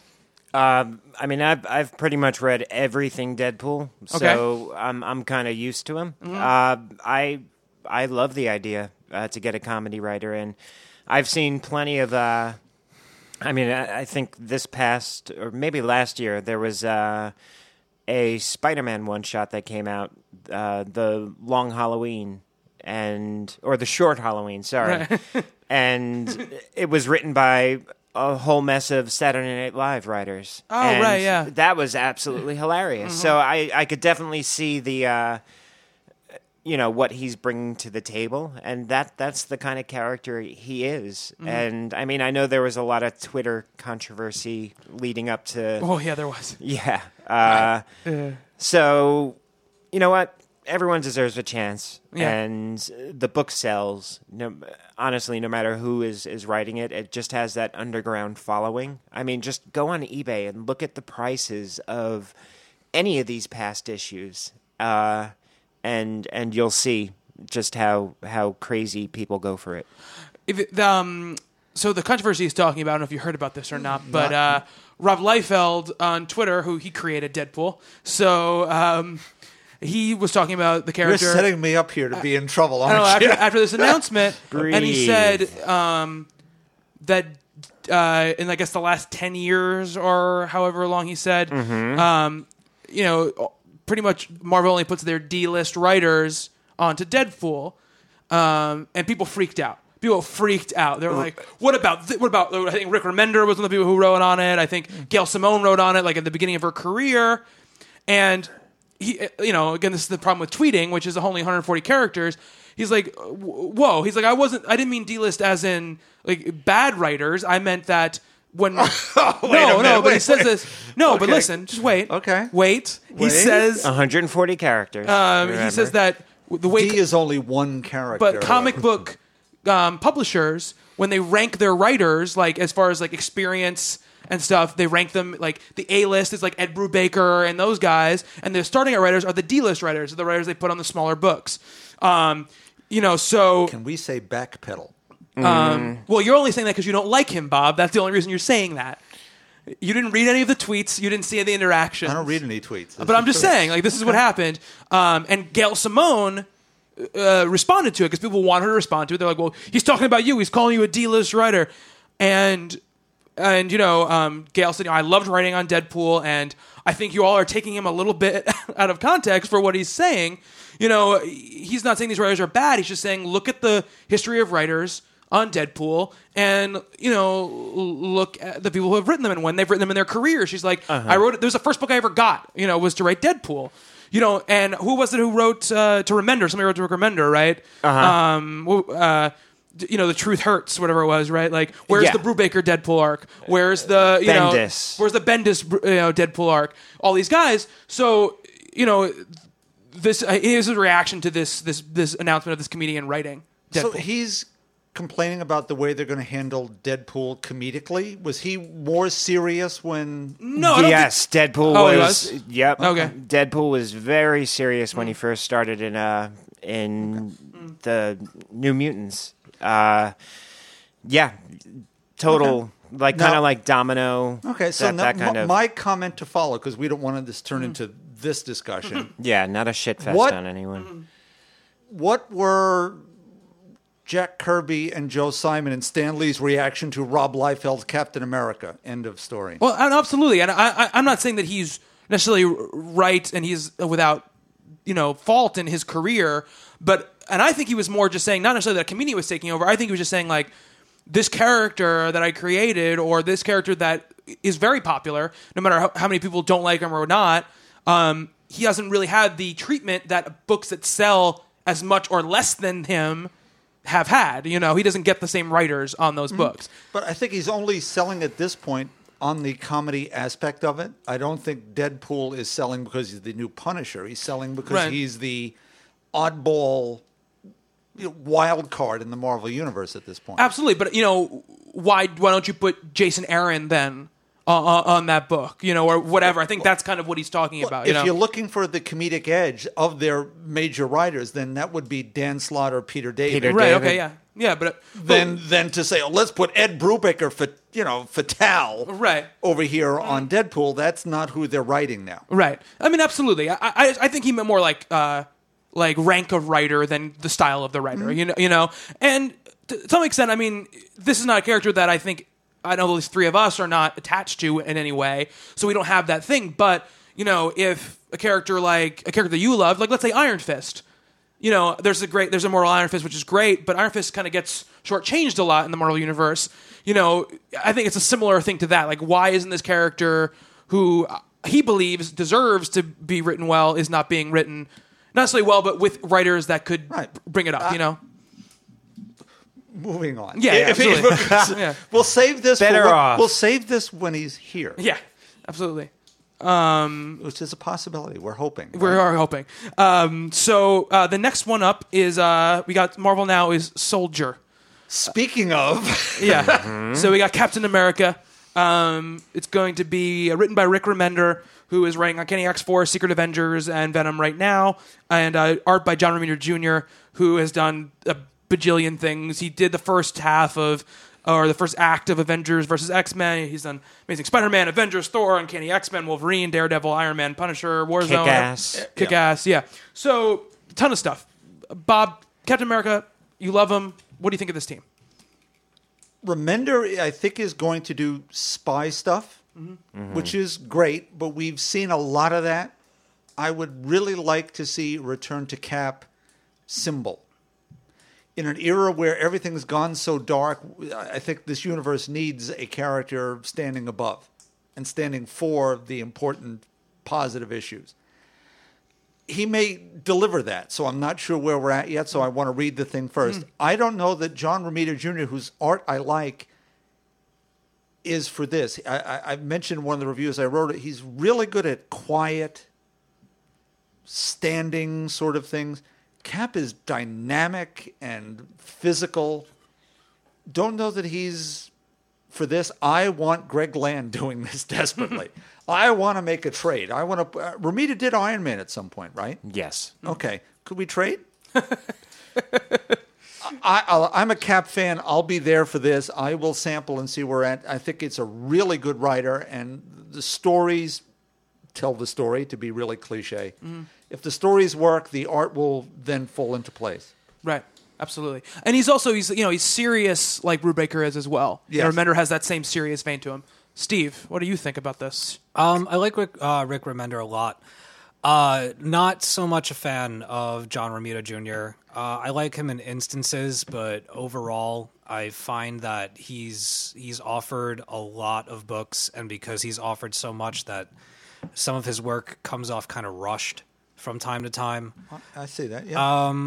And I mean, I've never, and again, I feel like a broken record. I've never read a Cap book ever. I've kind of had my fill of him because of the AVX stuff, that I'm not exactly running to a Captain America book. I mean, honestly, the only thing that's really getting me interested in it at all is the fact that Bob loves him so much. Because because you're my friend, and because you have a passion for him, that I will give it a shot. And I do like Remender a lot as a writer. But I just, of a lot of the stuff that was announced, that was one of the ones where I was like, okay. And I was much more excited by the other ones. Captain America, I think, is a great character. He was my favorite of the Marvel films when we did our list and everything. But I like what he stands for, but the idea of watching him adventure around or boss people around or be the leader man and whatever is just not there's other things that I'd rather be reading. I'm not really into the whole like big leader thing. It just doesn't do it for me. But I mean, this book is going to allow him more being solo. He's not going to be the head of the Avengers in this book. No, He's I gonna know, be and that's on solo adventures. I'm like I said, I'm remaining optimistic. I don't know. It was one of the announcements where I was like, there's like 2 of them on there on that list where I was like, all right. And that unfortunately was one of them. I'm totally willing to give it a shot because, we have somebody here who's very passionate about that character, that if they can hit the mark that Bob is talking about, because I support Bob in his view of Captain America. I think he should be written that way. Mm-hmm. If they can do that, then I'm all for it. Otherwise, if I'm just going to get the Captain America that I've been seeing in AVX lately, he's not Captain America. He really right? isn't. But I mean, even I don't know that though. Yeah. That's the only Cap that I've been getting, and I've gotten so much of that lately that I'm kind of spent on that character. And it's not that I'm not looking forward to it, because I'm looking forward to all of these. It's just, it would be at like probably second to last on my list of excitement for all these announcements. I just don't. It just doesn't do it for me. I'm going to pick Rob's brain for a second. The trade paperback is Warm Remembrance, the Roger Stern, John Byrne stuff. Yes, it is. Try get that. Okay. You want to see what the character should be. Yeah, I mean, if you've got something to give me that like kind of like Pixie, like the thing that I talked about tonight, that introduced me to that character in a really solid way that I would look for her in other books. But I just haven't had a proper exposure to him. That one's about 8 issues, and you get to see the 40s Cap, the new Cap, the detective, the superhero, the human being. Yeah. Like my favorite Cap moment probably ever is what you were talking about earlier in Avenging Spider-Man, when he was, turns out that he used to draw comics when he was a kid. That was my favorite Captain America moment that I've ever read. That's a good one. That is a really great if they can extract more personal stuff from him like that, then I am totally on for it. But I don't know I have no idea what to expect. A lot of these I kind of know what I'm in for. I have no idea what the hell that would be. Okay. It is a wild card. You're absolutely right. Yeah, I mean, I don't think anyone knows what to expect from it, because I think it's going to heavily weigh on what happens at the end of AVX just the state of the Marvel Universe. And his mindset is probably going to be changing after all this, so he's going to have something different to fight for. Mm-hmm. Right, absolutely. Ooh, tagline. Hey, it could be our title for the issue. For. Something different to fight for. Coming at the end of this summer. I like that voice. You like Remender, though? Yes, I do. I love Uncanny X-Force. Mm-hmm. All right, cool. So this next one is the one I'm kind of the most about, which is the Legacy announcement, which is the X-Men Legacy announcement. Simon Spurrier, who has written a lot of Judge Dredd stories, is going to be taking over. I am the law. And Tan Eng Huat is going to be doing the art. Can you do that again? No, he did Annihilators, Earthfall. He did some Punisher, Thor, First Thunder. Did some Deadpool and did some Ghost Rider. So X-Men Legacy is, I mean, now it's Rogue as the head of, I guess, like the school part of Utopia. In charge of the youngsters at Utopia, not at the school, obviously. Not Wolverine's school. Who knows what it's going to be after AVX, because we just don't know. I have not read, and I think I've read one issue of X-Men Legacy. I know you have, Steve. Yeah, so what do you think about this? Well, Rogue is one of my. She's definitely in my top 3 favorite X-Men, if not my favorite. I absolutely love her. So I like the idea that it's been. I remember, Bob, you said to me one day, she's in it too much.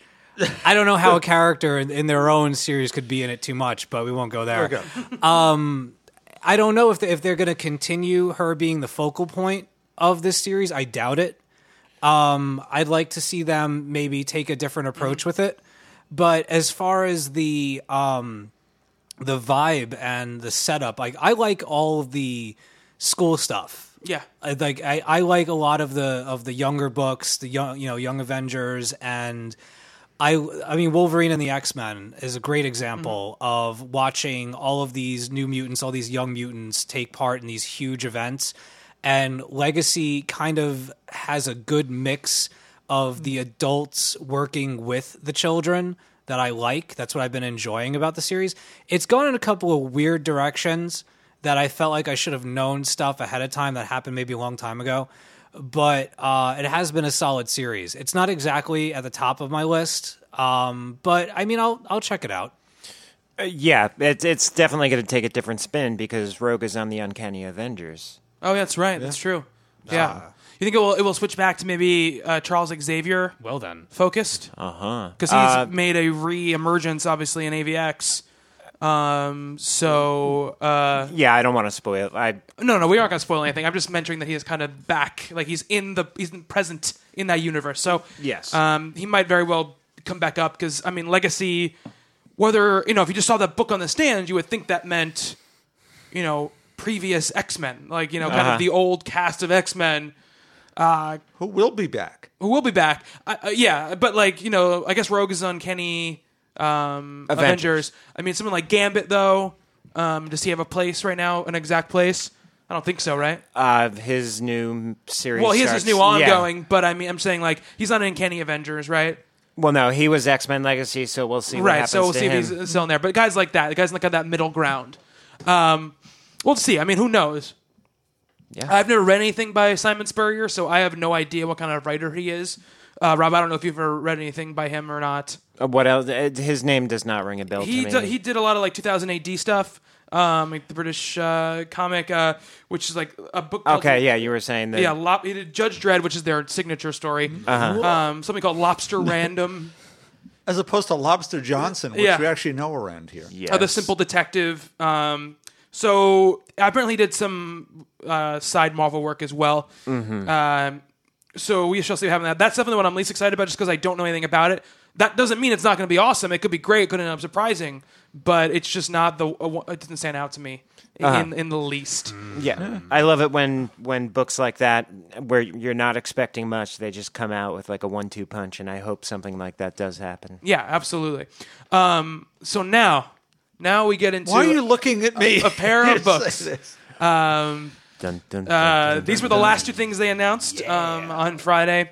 So we got two. We got Family, and we got Extended, both written by Matt Fraction.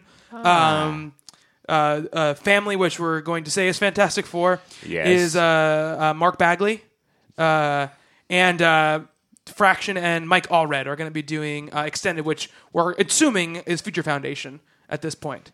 One would hope. Yeah.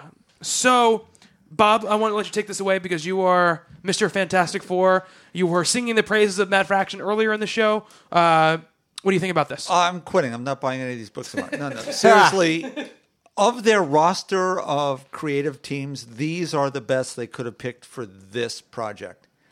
In Matt Fraction, you have someone that we've seen in the Defenders. He is able to... It's a family over there. It's a crazy, screwy family as the Defenders are. And have humor and heart, adventure, and it's cosmic all at once, and nothing says Fantastic Four than those things. Mark Bagley, perfect retro, regular panel layouts, but will expand it outwards into something crazier. Perfect. Mike Allred is funny and bizarre and strange and very retro himself. This is where these books should go. They are definitely taking these seriously. They're not going to go backwards from what Jonathan Hickman was just doing now for 3 years of this book. We are going to continue what's going on.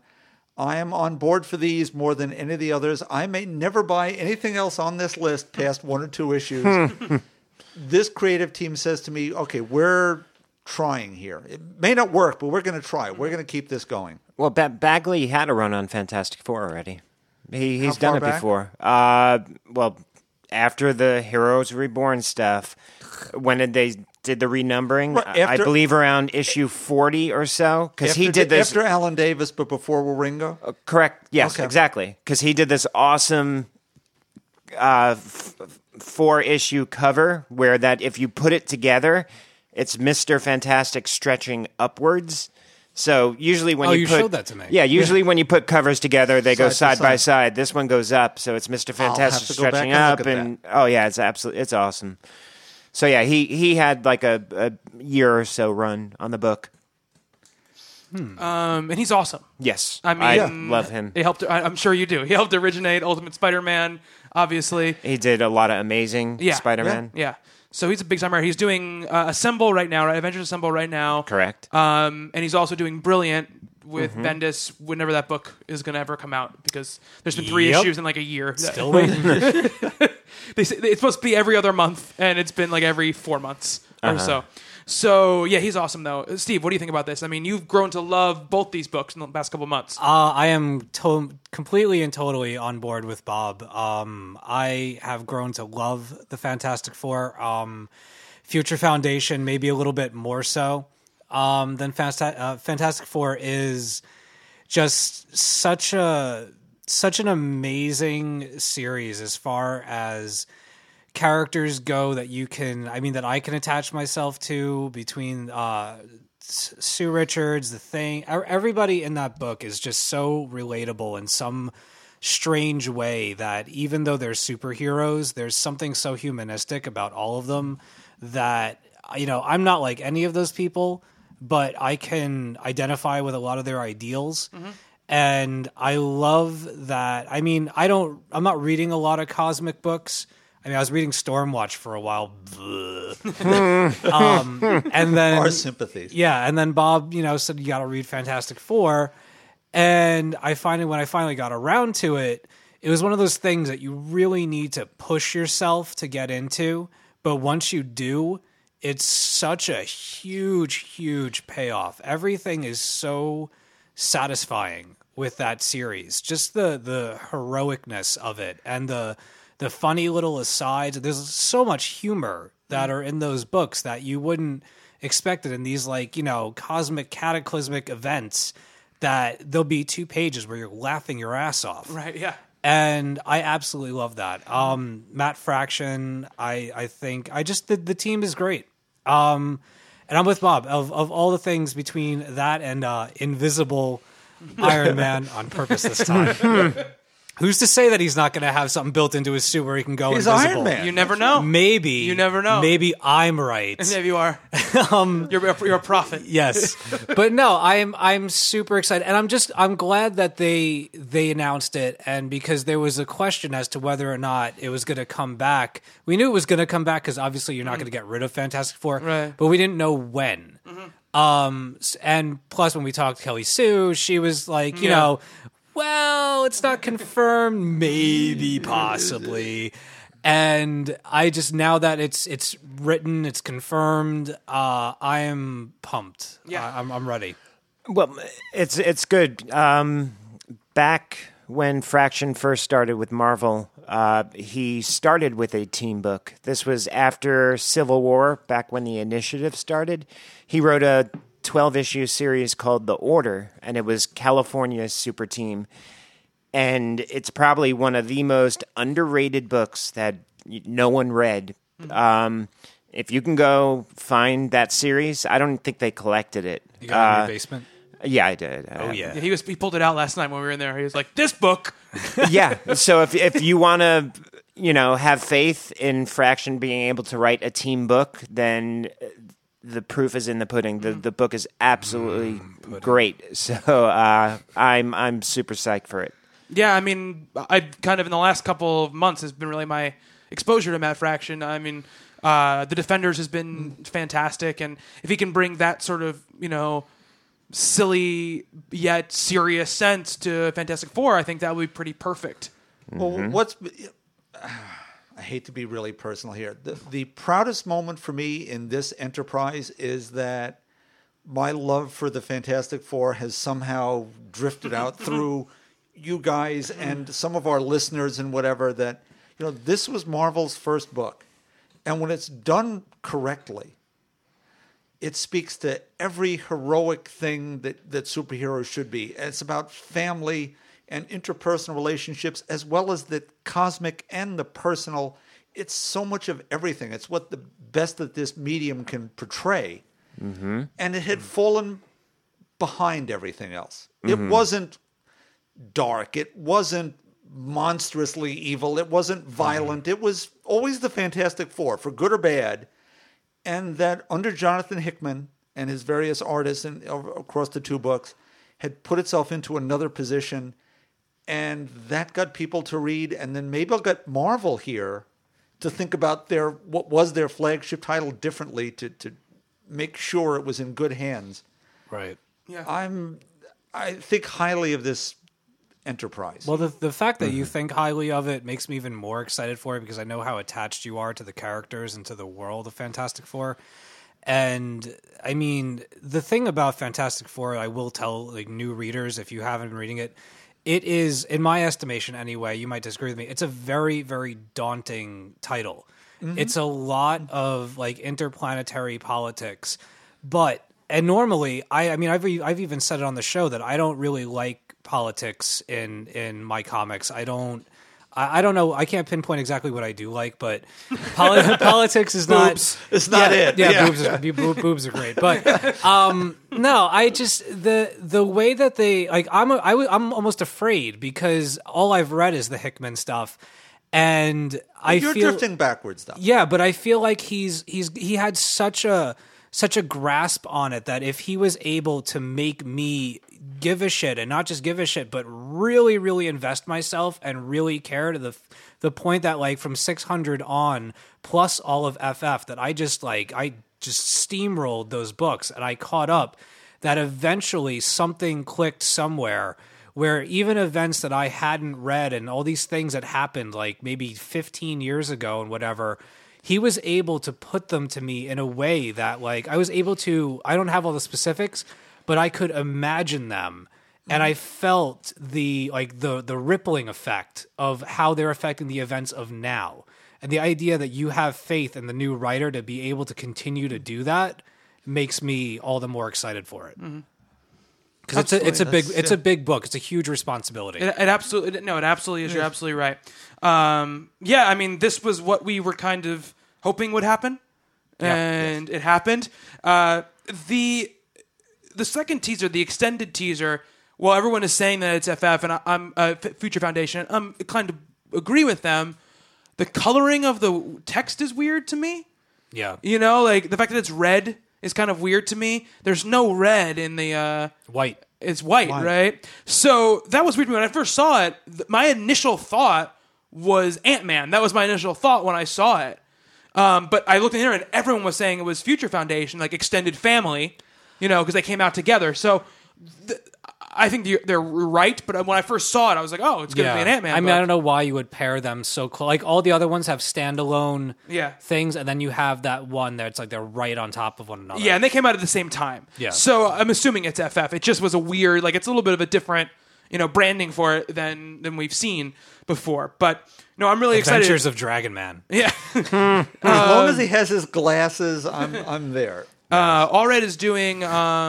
I think he's doing the next issue of Daredevil. He's the guest artist on Daredevil in the next issue. That works. That'll work. So we should see that. And it's funny enough, I brought the Ant-Man thing before. This past issue of Daredevil, this is way off topic, but Ant-Man was in it. Like Hank Pym Ant-Man was in it. Oh, that was so great. And it was so good. When are we getting an Ant-Man book? Well, he's one of Marvel did like their point one teases, like the people who shaped the Marvel Universe, and one of them was Ant-Man. So we'll have to see what's going to happen. Well, I know the season one came out not too long ago. Yeah. If you want to read an awesome Ant-Man story, I have a great 12-part Ant-Man story that Robert Kirkman did when he was at Marvel. Oh, really? The Irredeemable Ant-Man. Dibs. I remember that one. Yeah. Awesome. Tips. Absolutely hilarious. Gotta call it now, man. Last Avengers story. Yes. He's not Ant-Man anymore, but Was that Peter David, and it's a painted. Okay. Whose name?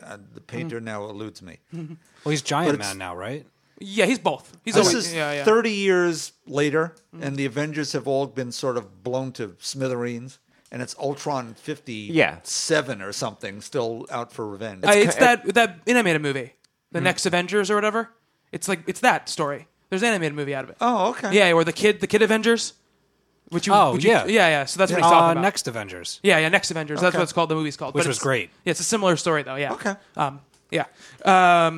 All right. So that's it for the Marvel Now stuff. We got some big Marvel movie news stuff that came out. Joss Whedon is coming back to direct Avengers 2, to direct and write Avengers 2. Hey-o. And he will also be helping to develop that Marvel television show we mentioned last week.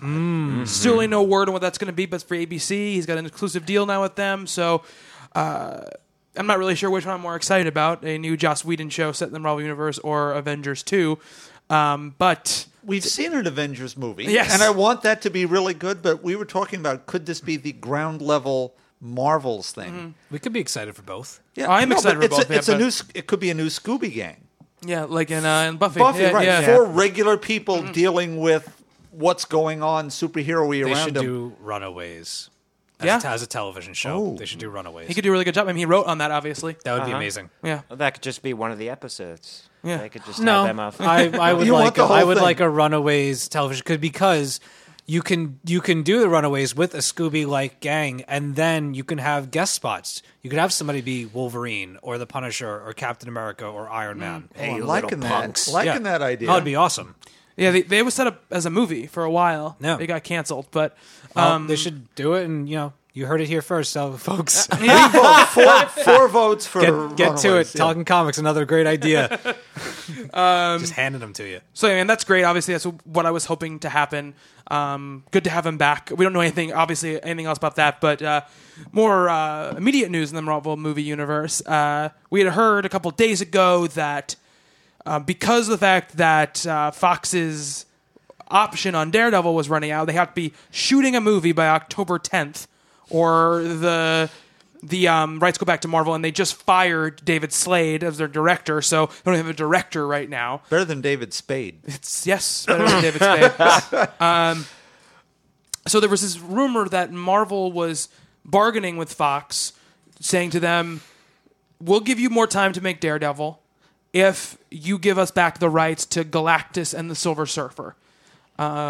Supposedly because obviously we're going cosmic in the Marvel Universe, and there's not really two bigger cosmic characters than Galactus, well, literally, and Silver Surfer, figuratively. He's big. Yeah, he's very big. Ballooned up nicely. Sorry. So it's come out since then that that's probably not going to happen, and that Thank you. and that Fox will probably just let Daredevil go back to Marvel, because they would rather keep Fantastic Four property together than split up that property and do a Daredevil movie, which probably doesn't fit into their idea of what kind of superheroes they want to do, because they're going to do a big Fantastic Four movie, they're doing a big X-Men movie, a small movie about Daredevil is probably not kind of in their purview at the moment.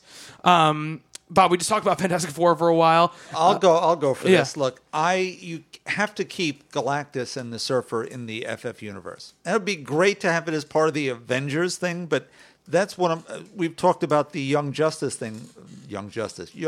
Earth's Mightiest Heroes. Yeah. Where they were lifting entire FF storylines to tell Avengers stories. No, Galactus and the Surfer, it's the FF. You have to keep that together. And we have, what's the fellow's name from Chronicle, which was pretty good. Josh Trank, yeah. They've already got that in play.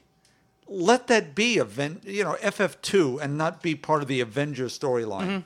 So keeping them together, look, they were talking about a sort of 70s Daredevil movie, isn't that where they're at now? Yeah, sort of the a Frank Miller the Frank Miller thing, yeah.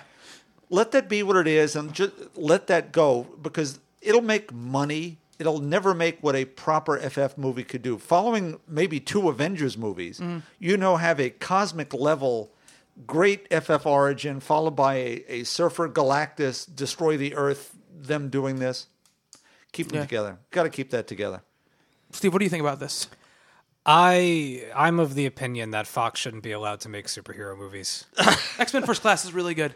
They did. That was Fox. That's Fox, yeah. All right, fine. That's the only one that I enjoyed. I mean, they did the other X-Men films, which they're okay. I know around the table that people like them. I don't really like them per se. I don't know. The Daredevil movie doesn't excite me. So I could care less about that. I like the character, but I don't care if I get a Daredevil movie. I would like a Fantastic Four, a new Fantastic Four film, especially if they're gonna do Galactus the right way and not have him be a cloud. That would be nice. Yeah, you know, we're technologically at the point where you could pull off Galactus, and they should do so. Yeah, they're also at the point where they're not scared, I don't think, to do that stuff anymore. Exactly. I think at that point they were kind of scared to do a giant planet-eating person. You know, I think at that point they'll find a way to pull it off. Rob, what about you? I mean, what would you think? Would you rather Galactus and Silver Surfer go into like this Avengers Guardian of the Galaxy universe, or would you rather Daredevil go back to Marvel? I mean, I guess a little bit of both is. Make but a I guess stand, Rob. Okay. Along with what Bob said, you know, jacking the FF stories to work with the Avengers, I can kind of see how that's crappy. I think that Marvel has quite enough to work with to make something galactic with what they kind of are going with to begin with. Yeah. You know, in terms of Daredevil, I think they could make a kick-ass Daredevil movie. Yeah. You know, no playground scenes or anything like that. Seesaw scenes? Yeah, exactly. Oh, I like that scene. Is this anything on par with the Catwoman basketball scene? I've never seen No, Daredevil. it's much better. Oh than no, that. it's much better than that. Daredevil is an okay movie, and the director's cut is especially excellent. good. Yeah, it has problems. It has very much that, you know, that mid 2000s or early 2000s superhero movie thing where it's not quite embracing all of the things that it should. But there's some really good stuff in the Daredevil movie. So yeah, I could totally see an excellent Daredevil movie from Marvel. So I say keep it. See, I have a different trade I want to make. Okay. Let Fox keep Daredevil and put the Fantastic Four to Marvel with Galactus and the Surfer, and let Marvel make the Fantastic Four movie and not Fox. And that ain't happening. No, it's not going to happen. That's what I want to see. Right. I want to see Joss Whedon do a Fantastic Four movie. So Fantastic Four is going to Fox? No, Staying they at already Fox. have Fox. It's already there. They already have it. They own that property. And they think they have until next year to start making a movie. They have the same deal that Sony has with Spider-Man and Fox has with the X-Men. It's that as long as they keep making movies in a certain amount of time, they keep the property. I have a question, Yeah. and then a follow up. How does Galactus? He eats planets, correct? Yes. The energy of the planet. Yeah. All right. Not the actual physical planet. So he doesn't eat the physical planet. No. No, he sucks it all dry. Yeah. Damn it! There's the energy. I had the perfect opening to a film like that. Okay, go for it. That Shoot. if you have another world, it's not our planet, it's just a planet, right? You have a whole race of technologically advanced people, just almost like a solar eclipse. Just that this darkness befalls the sky, and they pan all the way back, and it's just Galactus almost like palming the planet in his hand, and as he's bringing it towards his mouth, like the whole gravity shifts.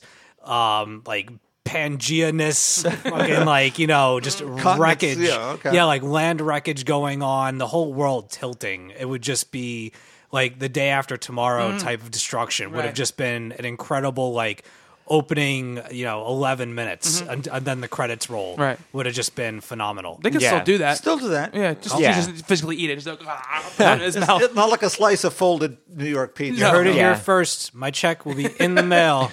For me personally, my thing is I kind of what you're on the line with, Bob, which is that I would much. I feel like anybody who takes it seriously could probably make a good Daredevil movie because it's a street level character. He doesn't have crazy superpowers. You can figure that out. You can make a good movie out of that, and it doesn't take as much ingenuity or bravery to make a good Daredevil movie. It takes a lot more to make a good Fantastic Four movie because you got to do basically what the Avengers did. You got to go cosmic. You got to go big. You got to go crazy.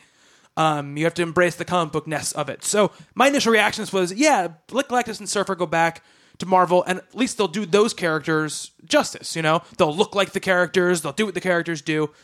But I don't want that to totally gimp what the Fantastic Four movie could be, because maybe it could be a good movie. You know, if First Class is kind of the blueprint for what Fox is going to be doing at their superhero properties, then I can have a little more faith. And we'll see what happens with the Wolverine when that comes out, which they just started filming. Better be ready. Be better than Origins. It will better. But it's the second First Class movie. If they go Days of Future Past, which they said they're is, doing. Yeah. That's cosmic. That's big time comic booky stuff. And they said time travel and alternate futures. Yeah, they said what Bryan Singer talked about, and he kind of said, okay, yeah, it's called Days of Future Past. It's going to take elements from that, but it's also going to change things up.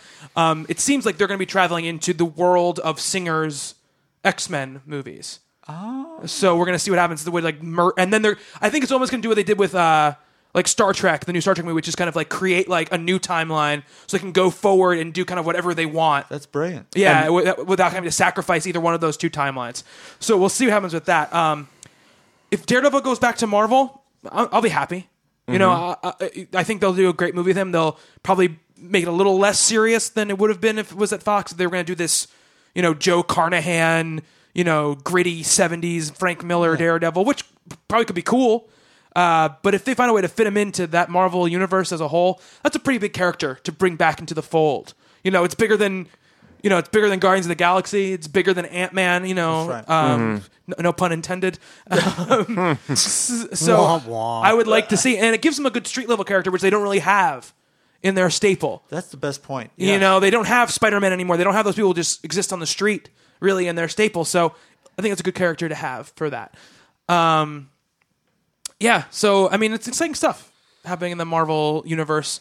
And what's going on in the DC movie universe? Oh, we do not know. Good. Man of Steel in a year, and we'll see what happens.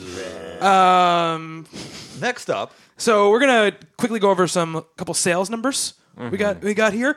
I think Bob has something especially wants to talk about. So if I don't talk about stuff you want to talk about, Bob, let me know and we'll go to it. So I'm gonna go down actually. I think just the top 10 of individual books real quick. Walking Dead number 100 is number 1, which is no surprise. 335,000. That's the number. Okay. 129. When you take into account that there was 8 different retail covers, right?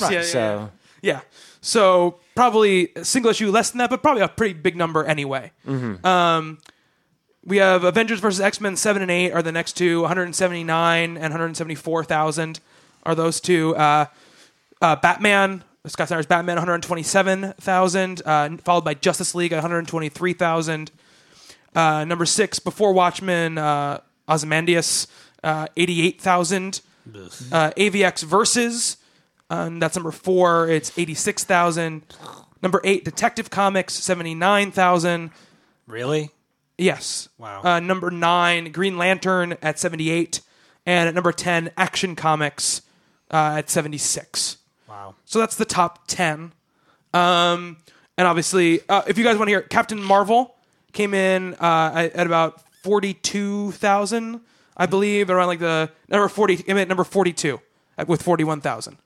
It went second print though, which is a good, a good sign. So it did, I think did probably like above expectations, like they said. So we need more people. I'll jump on this one more time, and Rob's here for it. Please, people, previews, pre-order these things because you're all chasing after it to make it the second printing. If you had pre-ordered the thing ahead of time, it would have sold 80 or 90 probably. If you add the first and second printings or third printings together. Right. Yeah. Give the stores, give the creators a chance to understand what the demand is. And give a friend a comic book every now and again. Seriously, buy something for somebody and just give it to them. Yep. You know a girl who doesn't read comics? New Captain Marvel is fantastic. You got a girlfriend that gets pissed off that you go to the store and you quote unquote waste money on comics? Bullshit. Give her Captain Marvel and watch her fucking turn around on that book. I carry books in my cars. In my car. What, cars? Well, listen to this posh guy over here. You have a Bentley Rob's and a Rolls, and deep, what else? Man. I know, an Escalade. So I keep a box of books in the trunk, and I give out books all the time. It just got a horrible mental picture. Sorry. Hookers in the trunk or whatever. Yeah. No, see, Come here. Looking at these numbers, it's appalling. It really is. Okay, Walking Dead's 335 across 8 covers. Mm-hmm. X-Men 1 is how many years ago, Rob? 20? Yeah. How many copies? 5 million? Yeah. 5 million.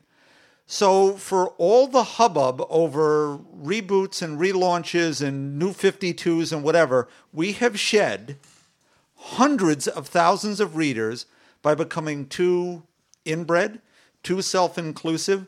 We don't have women reading. We're down to 7%. Yep. We need to expand. Women are reading indie books. You have guys like me making up for the loss. Yeah. But not enough. Not enough. There was an article that someone linked me to about where the companies are afraid of alienating men 25 to 35. Mm-hmm. And that's I get it. They're clinging desperately to what's left. If you replaced some of those 25 to 35-year-old men with the huge group of untapped female readers, that maybe that's something. If you went for something different, 179, 127, we're talking 80,000. What was the detective number? Did you get detective? 80? Detective, which was around 80, 79,000. Okay. In the 80s and 90s, if you sold under 100,000 books, you were canceled. Mm-hmm. Mm-hmm. And that was Doctor Strange 4 times, and Luke Cage and Iron Fist. They got shit canned. Mm-hmm. Sorry for cursing. I'm sorry, but I'm ranting now, and I'm going good. We need a larger fan base. We love this medium. Mm-hmm. I've been loving this for years. We need more people. These people who are seeing the movies have to buy these books. I could launch into a whole big thing, but I'll save it for another podcast. Okay, but we're in the same. Yeah, the whole female reader thing. I mean, they make it's been in the news a lot lately that they make such a big deal out of the idea of females reading comics and being into comics. There's this whole I don't want to call it a movement, but there's this whole thing with female cosplayers, and it's like a female gamers or female comic book readers that if you come out and say that you read comics and you're a girl, they make such a big splash about it that sometimes people just want to do, girls just want to do what they want to do. They just want to be into something and not have it be the poster child for every other girl that reads comics. That the guys, because we're such lecherous, such a lecherous gender, that any time that we catch a whiff of a girl that loves comics, we go ape shit. Maybe if we treated them as equals and we just let them do their thing and didn't make such a big deal out of it every time it happened, we'd have more of them. Well, if the industry... Well, these guys aren't on the show. It's just you and I, too. Steve. It's the Bob and Steve podcast. That's right.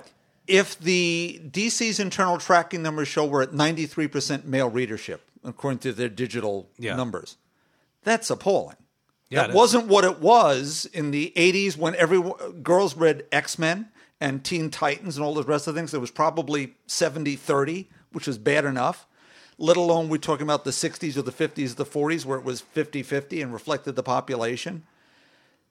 You went to Icon for the first time. Lots of girl cosplayers. Yeah.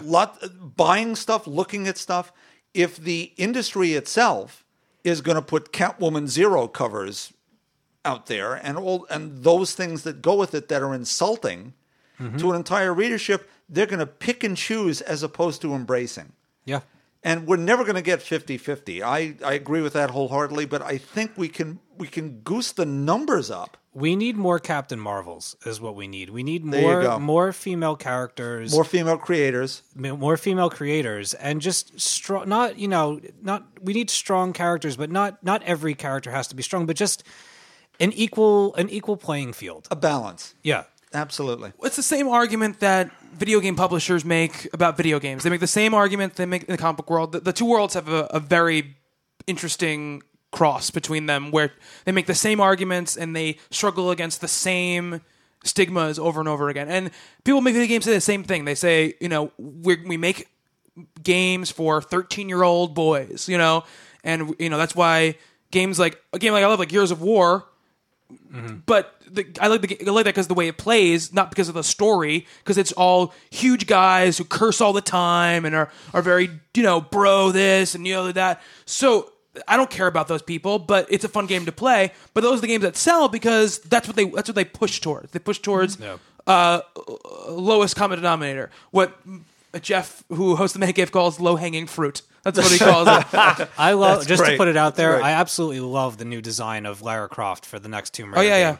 game. yeah. They scaled her back a little bit, made her much more Indiana Jones-ish than usual. Well, she has human dimensions now. Right, exactly. That's great. that is whether it's going to be good or not, because they always promised me that I'm going to get another great Tomb Raider game, and they always turn out to be shit with the exception of that Guardians of Light. Oh yeah, that was really good. cool. Yeah. That was excellent. But I like the idea that they're scaling it back a little bit, and maybe it's a step in the right direction because I want to play the shit out of that game. Yeah, maybe. I will say this. Between Walking Dead being number 1, the next indie book that shows up on the list is number 44, which is Saga, which sold around 40,000. Okay. So that's interesting because everything else in between is just Marvel and DC. But if we, as someone who works in a store selling old movies, the big studios look at, okay, the big new release of the week sells however many copies it does, and old movies don't matter. But the old things, the smaller titles add up, and how many other indie titles? Yeah, I mean, when you get not down even there, in that yeah. top 100, but you've got 10 or 12 of those that start to say, okay, here are those people, and they're the Saga people and the Fairest people and so on and so forth. You start to add that group together. They're their own buying block. Right. Yeah. And they're not being addressed by the majors. They're left to fend for themselves. And unless they go into a store like Rob's where someone's willing to say, try this, look at this, you might like this, you're left to the devices of major companies and major advertising revenue. Right. Yeah, absolutely. I'll go over the top trades real quick. Just want Okay. Batman Earth 1 was number 1 by 22,000 units. Wow. 32,000 it sold. Fables Volume 17 was number 2 at 10,000. Number 3 was Richard Stark's Parker the Score at 5. Buffy the Vampire Slayer Season 9 Freefall at around 5,000. Number 5 was Invincible Volume 16 Family Ties, also around 5,000. And then Batman and Robin, Lock and Key, Suicide Squad, Scalped, and Wild Children was the number 10 trade. Nice. So about 4,000 units. That's interesting in that those trades, for the most part, all indies. Oh, yeah, yeah. And this list is full of indie stuff.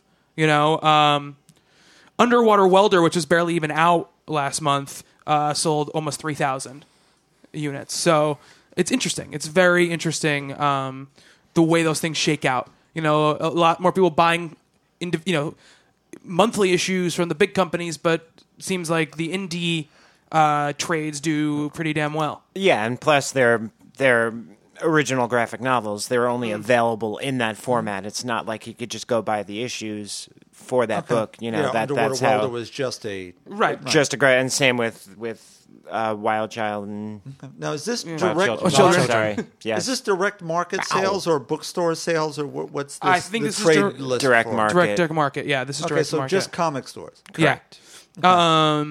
Yeah. So and DC won market share by units by like 0.1%. And won market share by dollars actually also this month. See, I saw By very little. 38.39% Marvel units sold. That was on CBG today. Oh, interesting. I see what you're talking about. Percent of top comics by units. Yeah. So in the top comics, they did better than DC. By a point and a half or whatever. Yeah, but overall for everything. Yeah, market share Okay. is more important. Yeah, market share. Marvel and DC very close, like 36, and next is Image at around 9. So, yeah. So that's. We've never actually read sales numbers on the show, and I think they're a pretty interesting thing to look at, especially because we kind of live in a bubble, right? We talk about all these books. We're like, oh, we love these books. They're great. They're great. They're great. But to see kind of where they sell, I mean, I don't think the top 5 is really any surprise to anybody. No, I am, Well, again, just- I hate to go to this. I'm saddened by what these numbers are. I am too. When the movies do, Okay, if the Avengers made what's their number here? The movie here, Oh, God, $600 million, something okay. over that. Okay, so that's 60 million people. If we say it's $10 a ticket on average, 60 million people wanted to go see the adventures of these superheroes told in a very Silver Age Marvel fashion, and we can sell 179,000 giant event AVX books. Why isn't the message getting out? Is it that people aren't reading just in general? Is that number just so shrunken? Is this format not what it should be? Or is it just that there isn't newsstand distribution? It's a very complicated... It's newsstand distribution. It's marketing. Mm-hmm. I mean, where do you see any of these books marketed at all? People don't have the money. Well, I think this was that- a mass market... I'll jump in right after I did. When this was a mass market product and there was more advertising and it was cheaper because it was in more places and it was returnable, and the split between comic stores, which got the books 3 weeks ahead of 7-Eleven, it was not quite so noticeable. Everyone bought comics. As wonderful as comic stores are, it doesn't get the books into the hands of everybody in the same way anymore. These things also don't take into account digital sales either. So I think there's a whole market of people, however how small it is, I don't know how big that number is, but there's a whole group of people who don't go to the comic book store. They just go on their iPad and they go, buy, you know? Because, you got to figure the digital numbers are enough to where they're doing it. Yeah. You know, because if the sales weren't there, they would not be doing it. Yeah.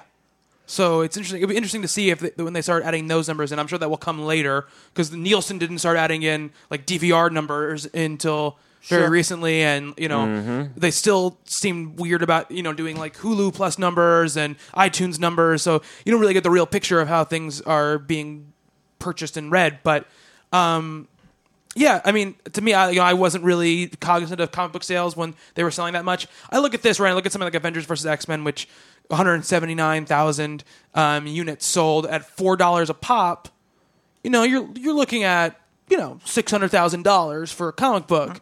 And I mean, that goes to a lot of different people. Obviously, the profit margin is different now than it was then because of royalty rates and everything else. Right. So it probably ends up being about the same profit for the company. Mm-hmm. But when a regular issue, that's an event issue.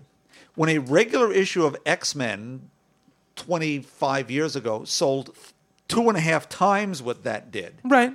That just put it into more people's hands because I don't know what the numbers are, Rob. What is it, like 1.5 reads per book? They used to have a formula for how many people read the book. Yeah. That it got passed around hand to hand.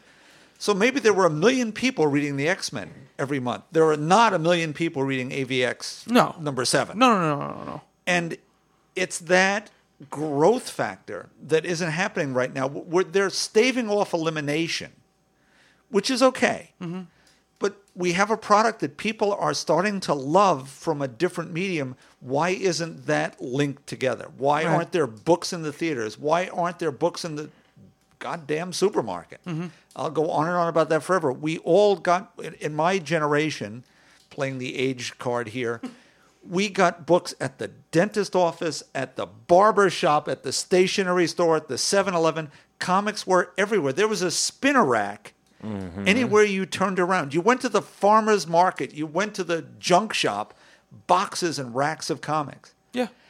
And if it's will it be the top 3 movies this year? Will be comic book movies? Probably. Certainly the top 2. Okay. Yeah. Spider-Man's... Yeah, I mean, we still got a while ago. We still have The Hobbit to go in December, right. So, okay, but in the top 5, there'll be 2 or 3 comic book movies. And that doesn't translate to people wanting to buy those as much as they're buying Twilight books or Hunger Games books or everything else. And that's... 50 Shades of Grey. Or Twilight, right. That's what really... It irks me because this is a wonderful medium telling still great stories. It's heroism and courage and family and all the other things we all love about this thing. And it's humor and detectives and the genres are expanding some more. Let's put the love of it out there. We can only do what we can do. That's what I'm saying. If companies have to do it. If everyone shared our passion, your passion, then this is definitely something that can grow at a good rate.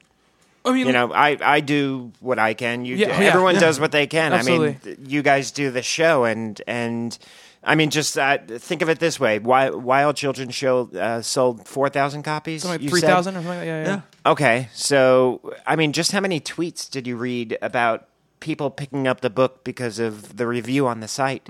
Just You're think welcome. of yes. Well, that's what I'm saying. I mean, that's a huge contribution. Just so that alone is awesome. Absolutely. And I'll say this about the two things about the Twilight, Hunger Games, Harry Potter, all this stuff. One, I think it's easier to go from reading a book to going to a movie than seeing a movie and going back to a book. I think that absolutely the movies help the popularity of those things, but those things were already wildly popular before they became movie properties. The other thing, too, is Twilight, Hunger Games, Harry Potter, all written by women. All embrace, I sense a theme. Yeah, all embrace, like, whether you like them or not, a sensitivity and a sense of, responsibility and coming from behind and all these other things, Hey. Not in the dirty way, all right? I kept my mouth shut on that I one. stepped out for a minute. Yeah. And I think that, obviously, comic books can learn from that. The other thing, too, is just that it's what Rob said. I think it comes down more to Rob than anything else. It's the marketing. I mean, a lot of people, I heard a lot of comic book shop people saying that the DC New 52, the reason it sold so well was not just because it was number one, it was because they actually advertised that they were doing something. They were like, oh, this comic book thing is happening. So people took notice of what was going on. And I think they don't really do that. You never see comic book ads on TV, ever. Nope. And they don't even advertise for them during the cartoons about the comic books. And That's rarely, insane. and rarely during the movies that we're sitting to watch. Yeah. Where was the Avengers title card at the end? Yeah. At the end of every Superman TV episode back when I was a little boy, the character appearing in Superman magazine. Every bloody episode, it was comic book. This is where it comes from. And the one thing I will disagree with you here is that I think it's easier to go from a movie to a comic book since they're visual media. You are looking at a movie. A comic book is a storyboard for a movie in that it's less daunting to go backwards into the comic that sort of looks like what you just saw as opposed to an entire page of text. Right, but what I meant was people will read something, I'm saying book or comic book, reading it first, then they'll go, oh, we got a movie coming out, really excited to see the movie. I'll completely agree. But once you've seen a movie of something, a lot of people won't go back and read the book or go back and read a comic because they're like, well, I already have the movie. The thing that people always want to happen has already happened. That's what I meant. I didn't mean that it was more or less daunting. Steve, you want to say something? Yeah. I mean, this might be going nowhere, but what about having, like, we often complain sometimes about product placement in movies where it was, like, so obvious, like Mission Impossible 4, where it was like a Mac commercial for portions of it. Why not in these movies where you know that the audience is going to be filled with people that may be of this medium, have a character be reading a book in the movie and, like, they get called into the kitchen or something and they get up at the beginning of the scene and they toss the book onto the coffee table and it smacks down on the table and they were reading X. Right. Just a little nod. Be like, you like this character? This character's reading this book. You might want to check it out. Right. I like that. I mean, I think just simple as during Young Justice, you have a commercial that's like, this character that you love, they're in this book. There's a book called, if you like Superboy, there's a book called Superboy. And if you show it to kids are like, I want that thing. That's what's going to happen. But we've been going a little bit long, so we're going to close out the discussion there. Good. Too bad. I was just about ready for another 48 minutes. But we got some Twitter questions that we're not going to be able to get to tonight. I studied. What? Do one? Do you want to do one? Let's do Twitter one. question? Okay. One magic one. One magic Who's one. the lucky? I don't know. I'll have to look. Who's the lucky one? Bob, you got a vamp. I got a vamp. Yeah. Okay, well, actually, I will vamp about something. We have our little avatars up on the site. Mine has actually now been christened with a name. Oh, really? Oh, really? Yes. The Grey Guardian. That is Isn't that pretty? It's Sarah. I Our like that. listener Sarah has come up with that. And she actually, if I can read my own handwriting, protecting truth, justice, and the comics way. That's awesome. Sharing his knowledge of a golden age. Stopping the Talking Comics crew descending into anarchy. It's the Grey Guardian. That's Awesome. Did she emailed that to you? Yeah. That's awesome. That's great. Where's mine? You didn't beg hard enough, I suppose. But I don't beg, Bob. I'll take everything I can get. But I'm the look. I said at the point, I do have gray hair in my avatar there, so it just seems so perfect. So No, I think it's fantastic. I got to have a name and a logo. You guys are gonna have to work on your own. I've had my powers defined by Stephanie, but I don't have a name yet. No, none of us have a name. No. None of us have a name. I thought there was a question about. I call Stephanie the Bruiser. That's That's my a good name for That's her. for her. That's a good name for her. So I can't find any of the questions that I asked for on here. We could save it for next time. I tried. Well, somebody asked, what do we think were? I know somebody asked, what do we think are the best New 52 books and the worst New 52 books? But I think we're going to wait on that question because That's we're coming a up. little long. We're also coming up on kind of the Anniversary. year anniversary of the show and the year anniversary of that. So I want to kind of wait till then. So we're not going to get to any questions tonight.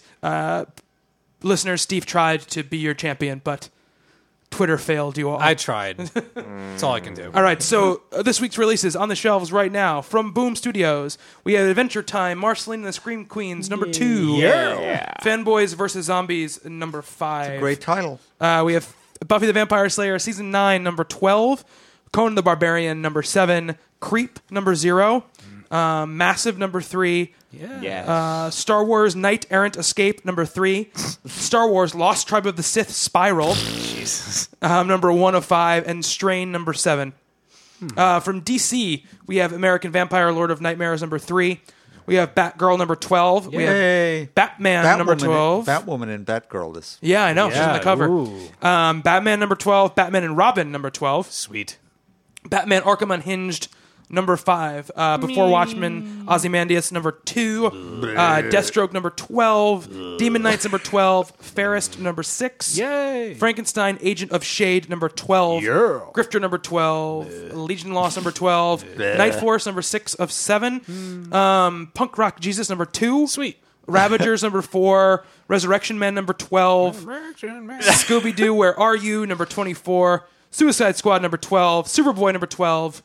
And a World's Finest Cherry Paperback, but that can't be this No. one. No. No, it's No. got to be. Old. Yeah. We're going into the future. Wow. I say I'd buy that. It'd be quick. Yeah. It'd really have a really quick turnaround for DC. From Dynamite, we have Jim Butcher's The Dresden Files, Full Moon, number 7. We have Panther, number 3. We have Red Sonja, Atlantis Rises, number 1. We have Thunder, number 1. Thunder. Vampirella, number 20. Why do all their books end with an A? I don't know. Okay. Vampirella Annual, number 2. Voltron Year 1, number 4. That one doesn't end with an A. Warriors of Mars, number 4. Yeah. From IDW, we have Dead World, War of the Dead, number 2. Already? Yeah. It's going to be the next 5 weeks. G.I. Joe, A Real American Hero, number 181. Godzilla, The Half-Century War, number 1. Kiss, number 3. Magic the Gathering, The Spell Thief, number 2. I thought you were going to sing for that one. There is Nevsky, A Hero of the People, hardcover. No idea. Teenage Mutant Ninja Turtles Kafka, Adventures A Hero. Volume 1, trade paperback. And Teenage Mutant Ninja Turtles Color Classics Micro Series, Raphael, one-shot. Transformers Robots in Disguise, number 8. Yes. From Image, we have Artifacts, number 20. Good. Bloodstrike, number 29. Blue Estate, number 12. Dancer, number 4. Create Your Own Heroes, number 3. Hoax Hunters, number 2. It and the Atomics, number 1. I want to check that out. Revival, that's second printing. I almost got really excited. From Marvel, we have Avengers Assemble, number 6. Yeah. We have Captain America, number 16. Captain America and Iron Man, number 635. Daredevil Annual, number 1, which is written and drawn by Alan Davis.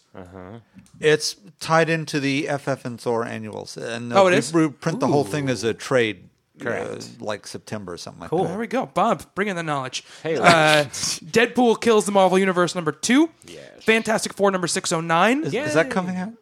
I've never heard of that book. Fantastic Four? Yeah, it's a little book. Yeah. Gambit number 1. Incredible Hulk number 12. Mighty Thor number 18. New Avengers number 29. Scarlet Spider number 8.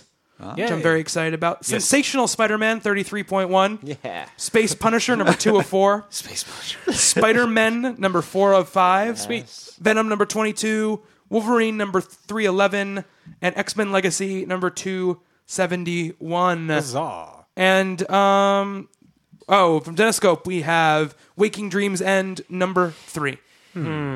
So that is it. Wow, no love for that one? No, we'll see. I'm waiting for the trade. I hate to say it. Some of their stuff's been hit and miss lately. I really enjoy some stuff, and others just haven't been scratching that itch. Gotcha. Irresistible was good. So there you go. Nice. All right, so that is it for the Talking Comic podcast for this week. If you want to get in touch with us, at Talking Comics on Twitter, info@talkingcomicbooks.com is the email, or talkingcomicbooks.com is the website. Leave comments on stories. We will answer back there. Our personal Twitters, I am at Bobby Shortle. Steve. At dead_Anchorus. Rob. At dusk 1020. And Bob, your email. You can give them your simple email if you'd like, or you can keep giving them your other email. The new one you can help me with. Well, it's just Bob Ryer at talkingcomicbooks.com. Oh, that's fine then. Yeah. Hey. So Bob Ryer at talkingcomicbooks.com is the email address you can get in touch. Twitter not happening. Bob. Still no Twitter for Bob. And again, thank you guys for having me. It Of course, was Rob. Thank you. Quite fun. Thank you for being here, and thank you for being our comic book drug dealer. Yes. There's really no other way to say it. No, it's fun. Here, have a couple of these. Just try these. Try this, man. Don't you want to be cool? Oh, yeah. That's really good. Some really good stuff. You should the see the kids are reading giant pimp hat Rob's wearing while we're sitting here. It's just amazing. Purple velvet. Leopard print. All right. I guess that'll be it for the Talking Comics podcast. Yeah, I think so. Yeah, we've descended into this. Good Yeah. night. For Steve, I am also available for children's parties. Oh, God. Bob, Good night, nurse. and Rob, Adios. I have been Bobby. Until next time on Talking Comics, to be continued.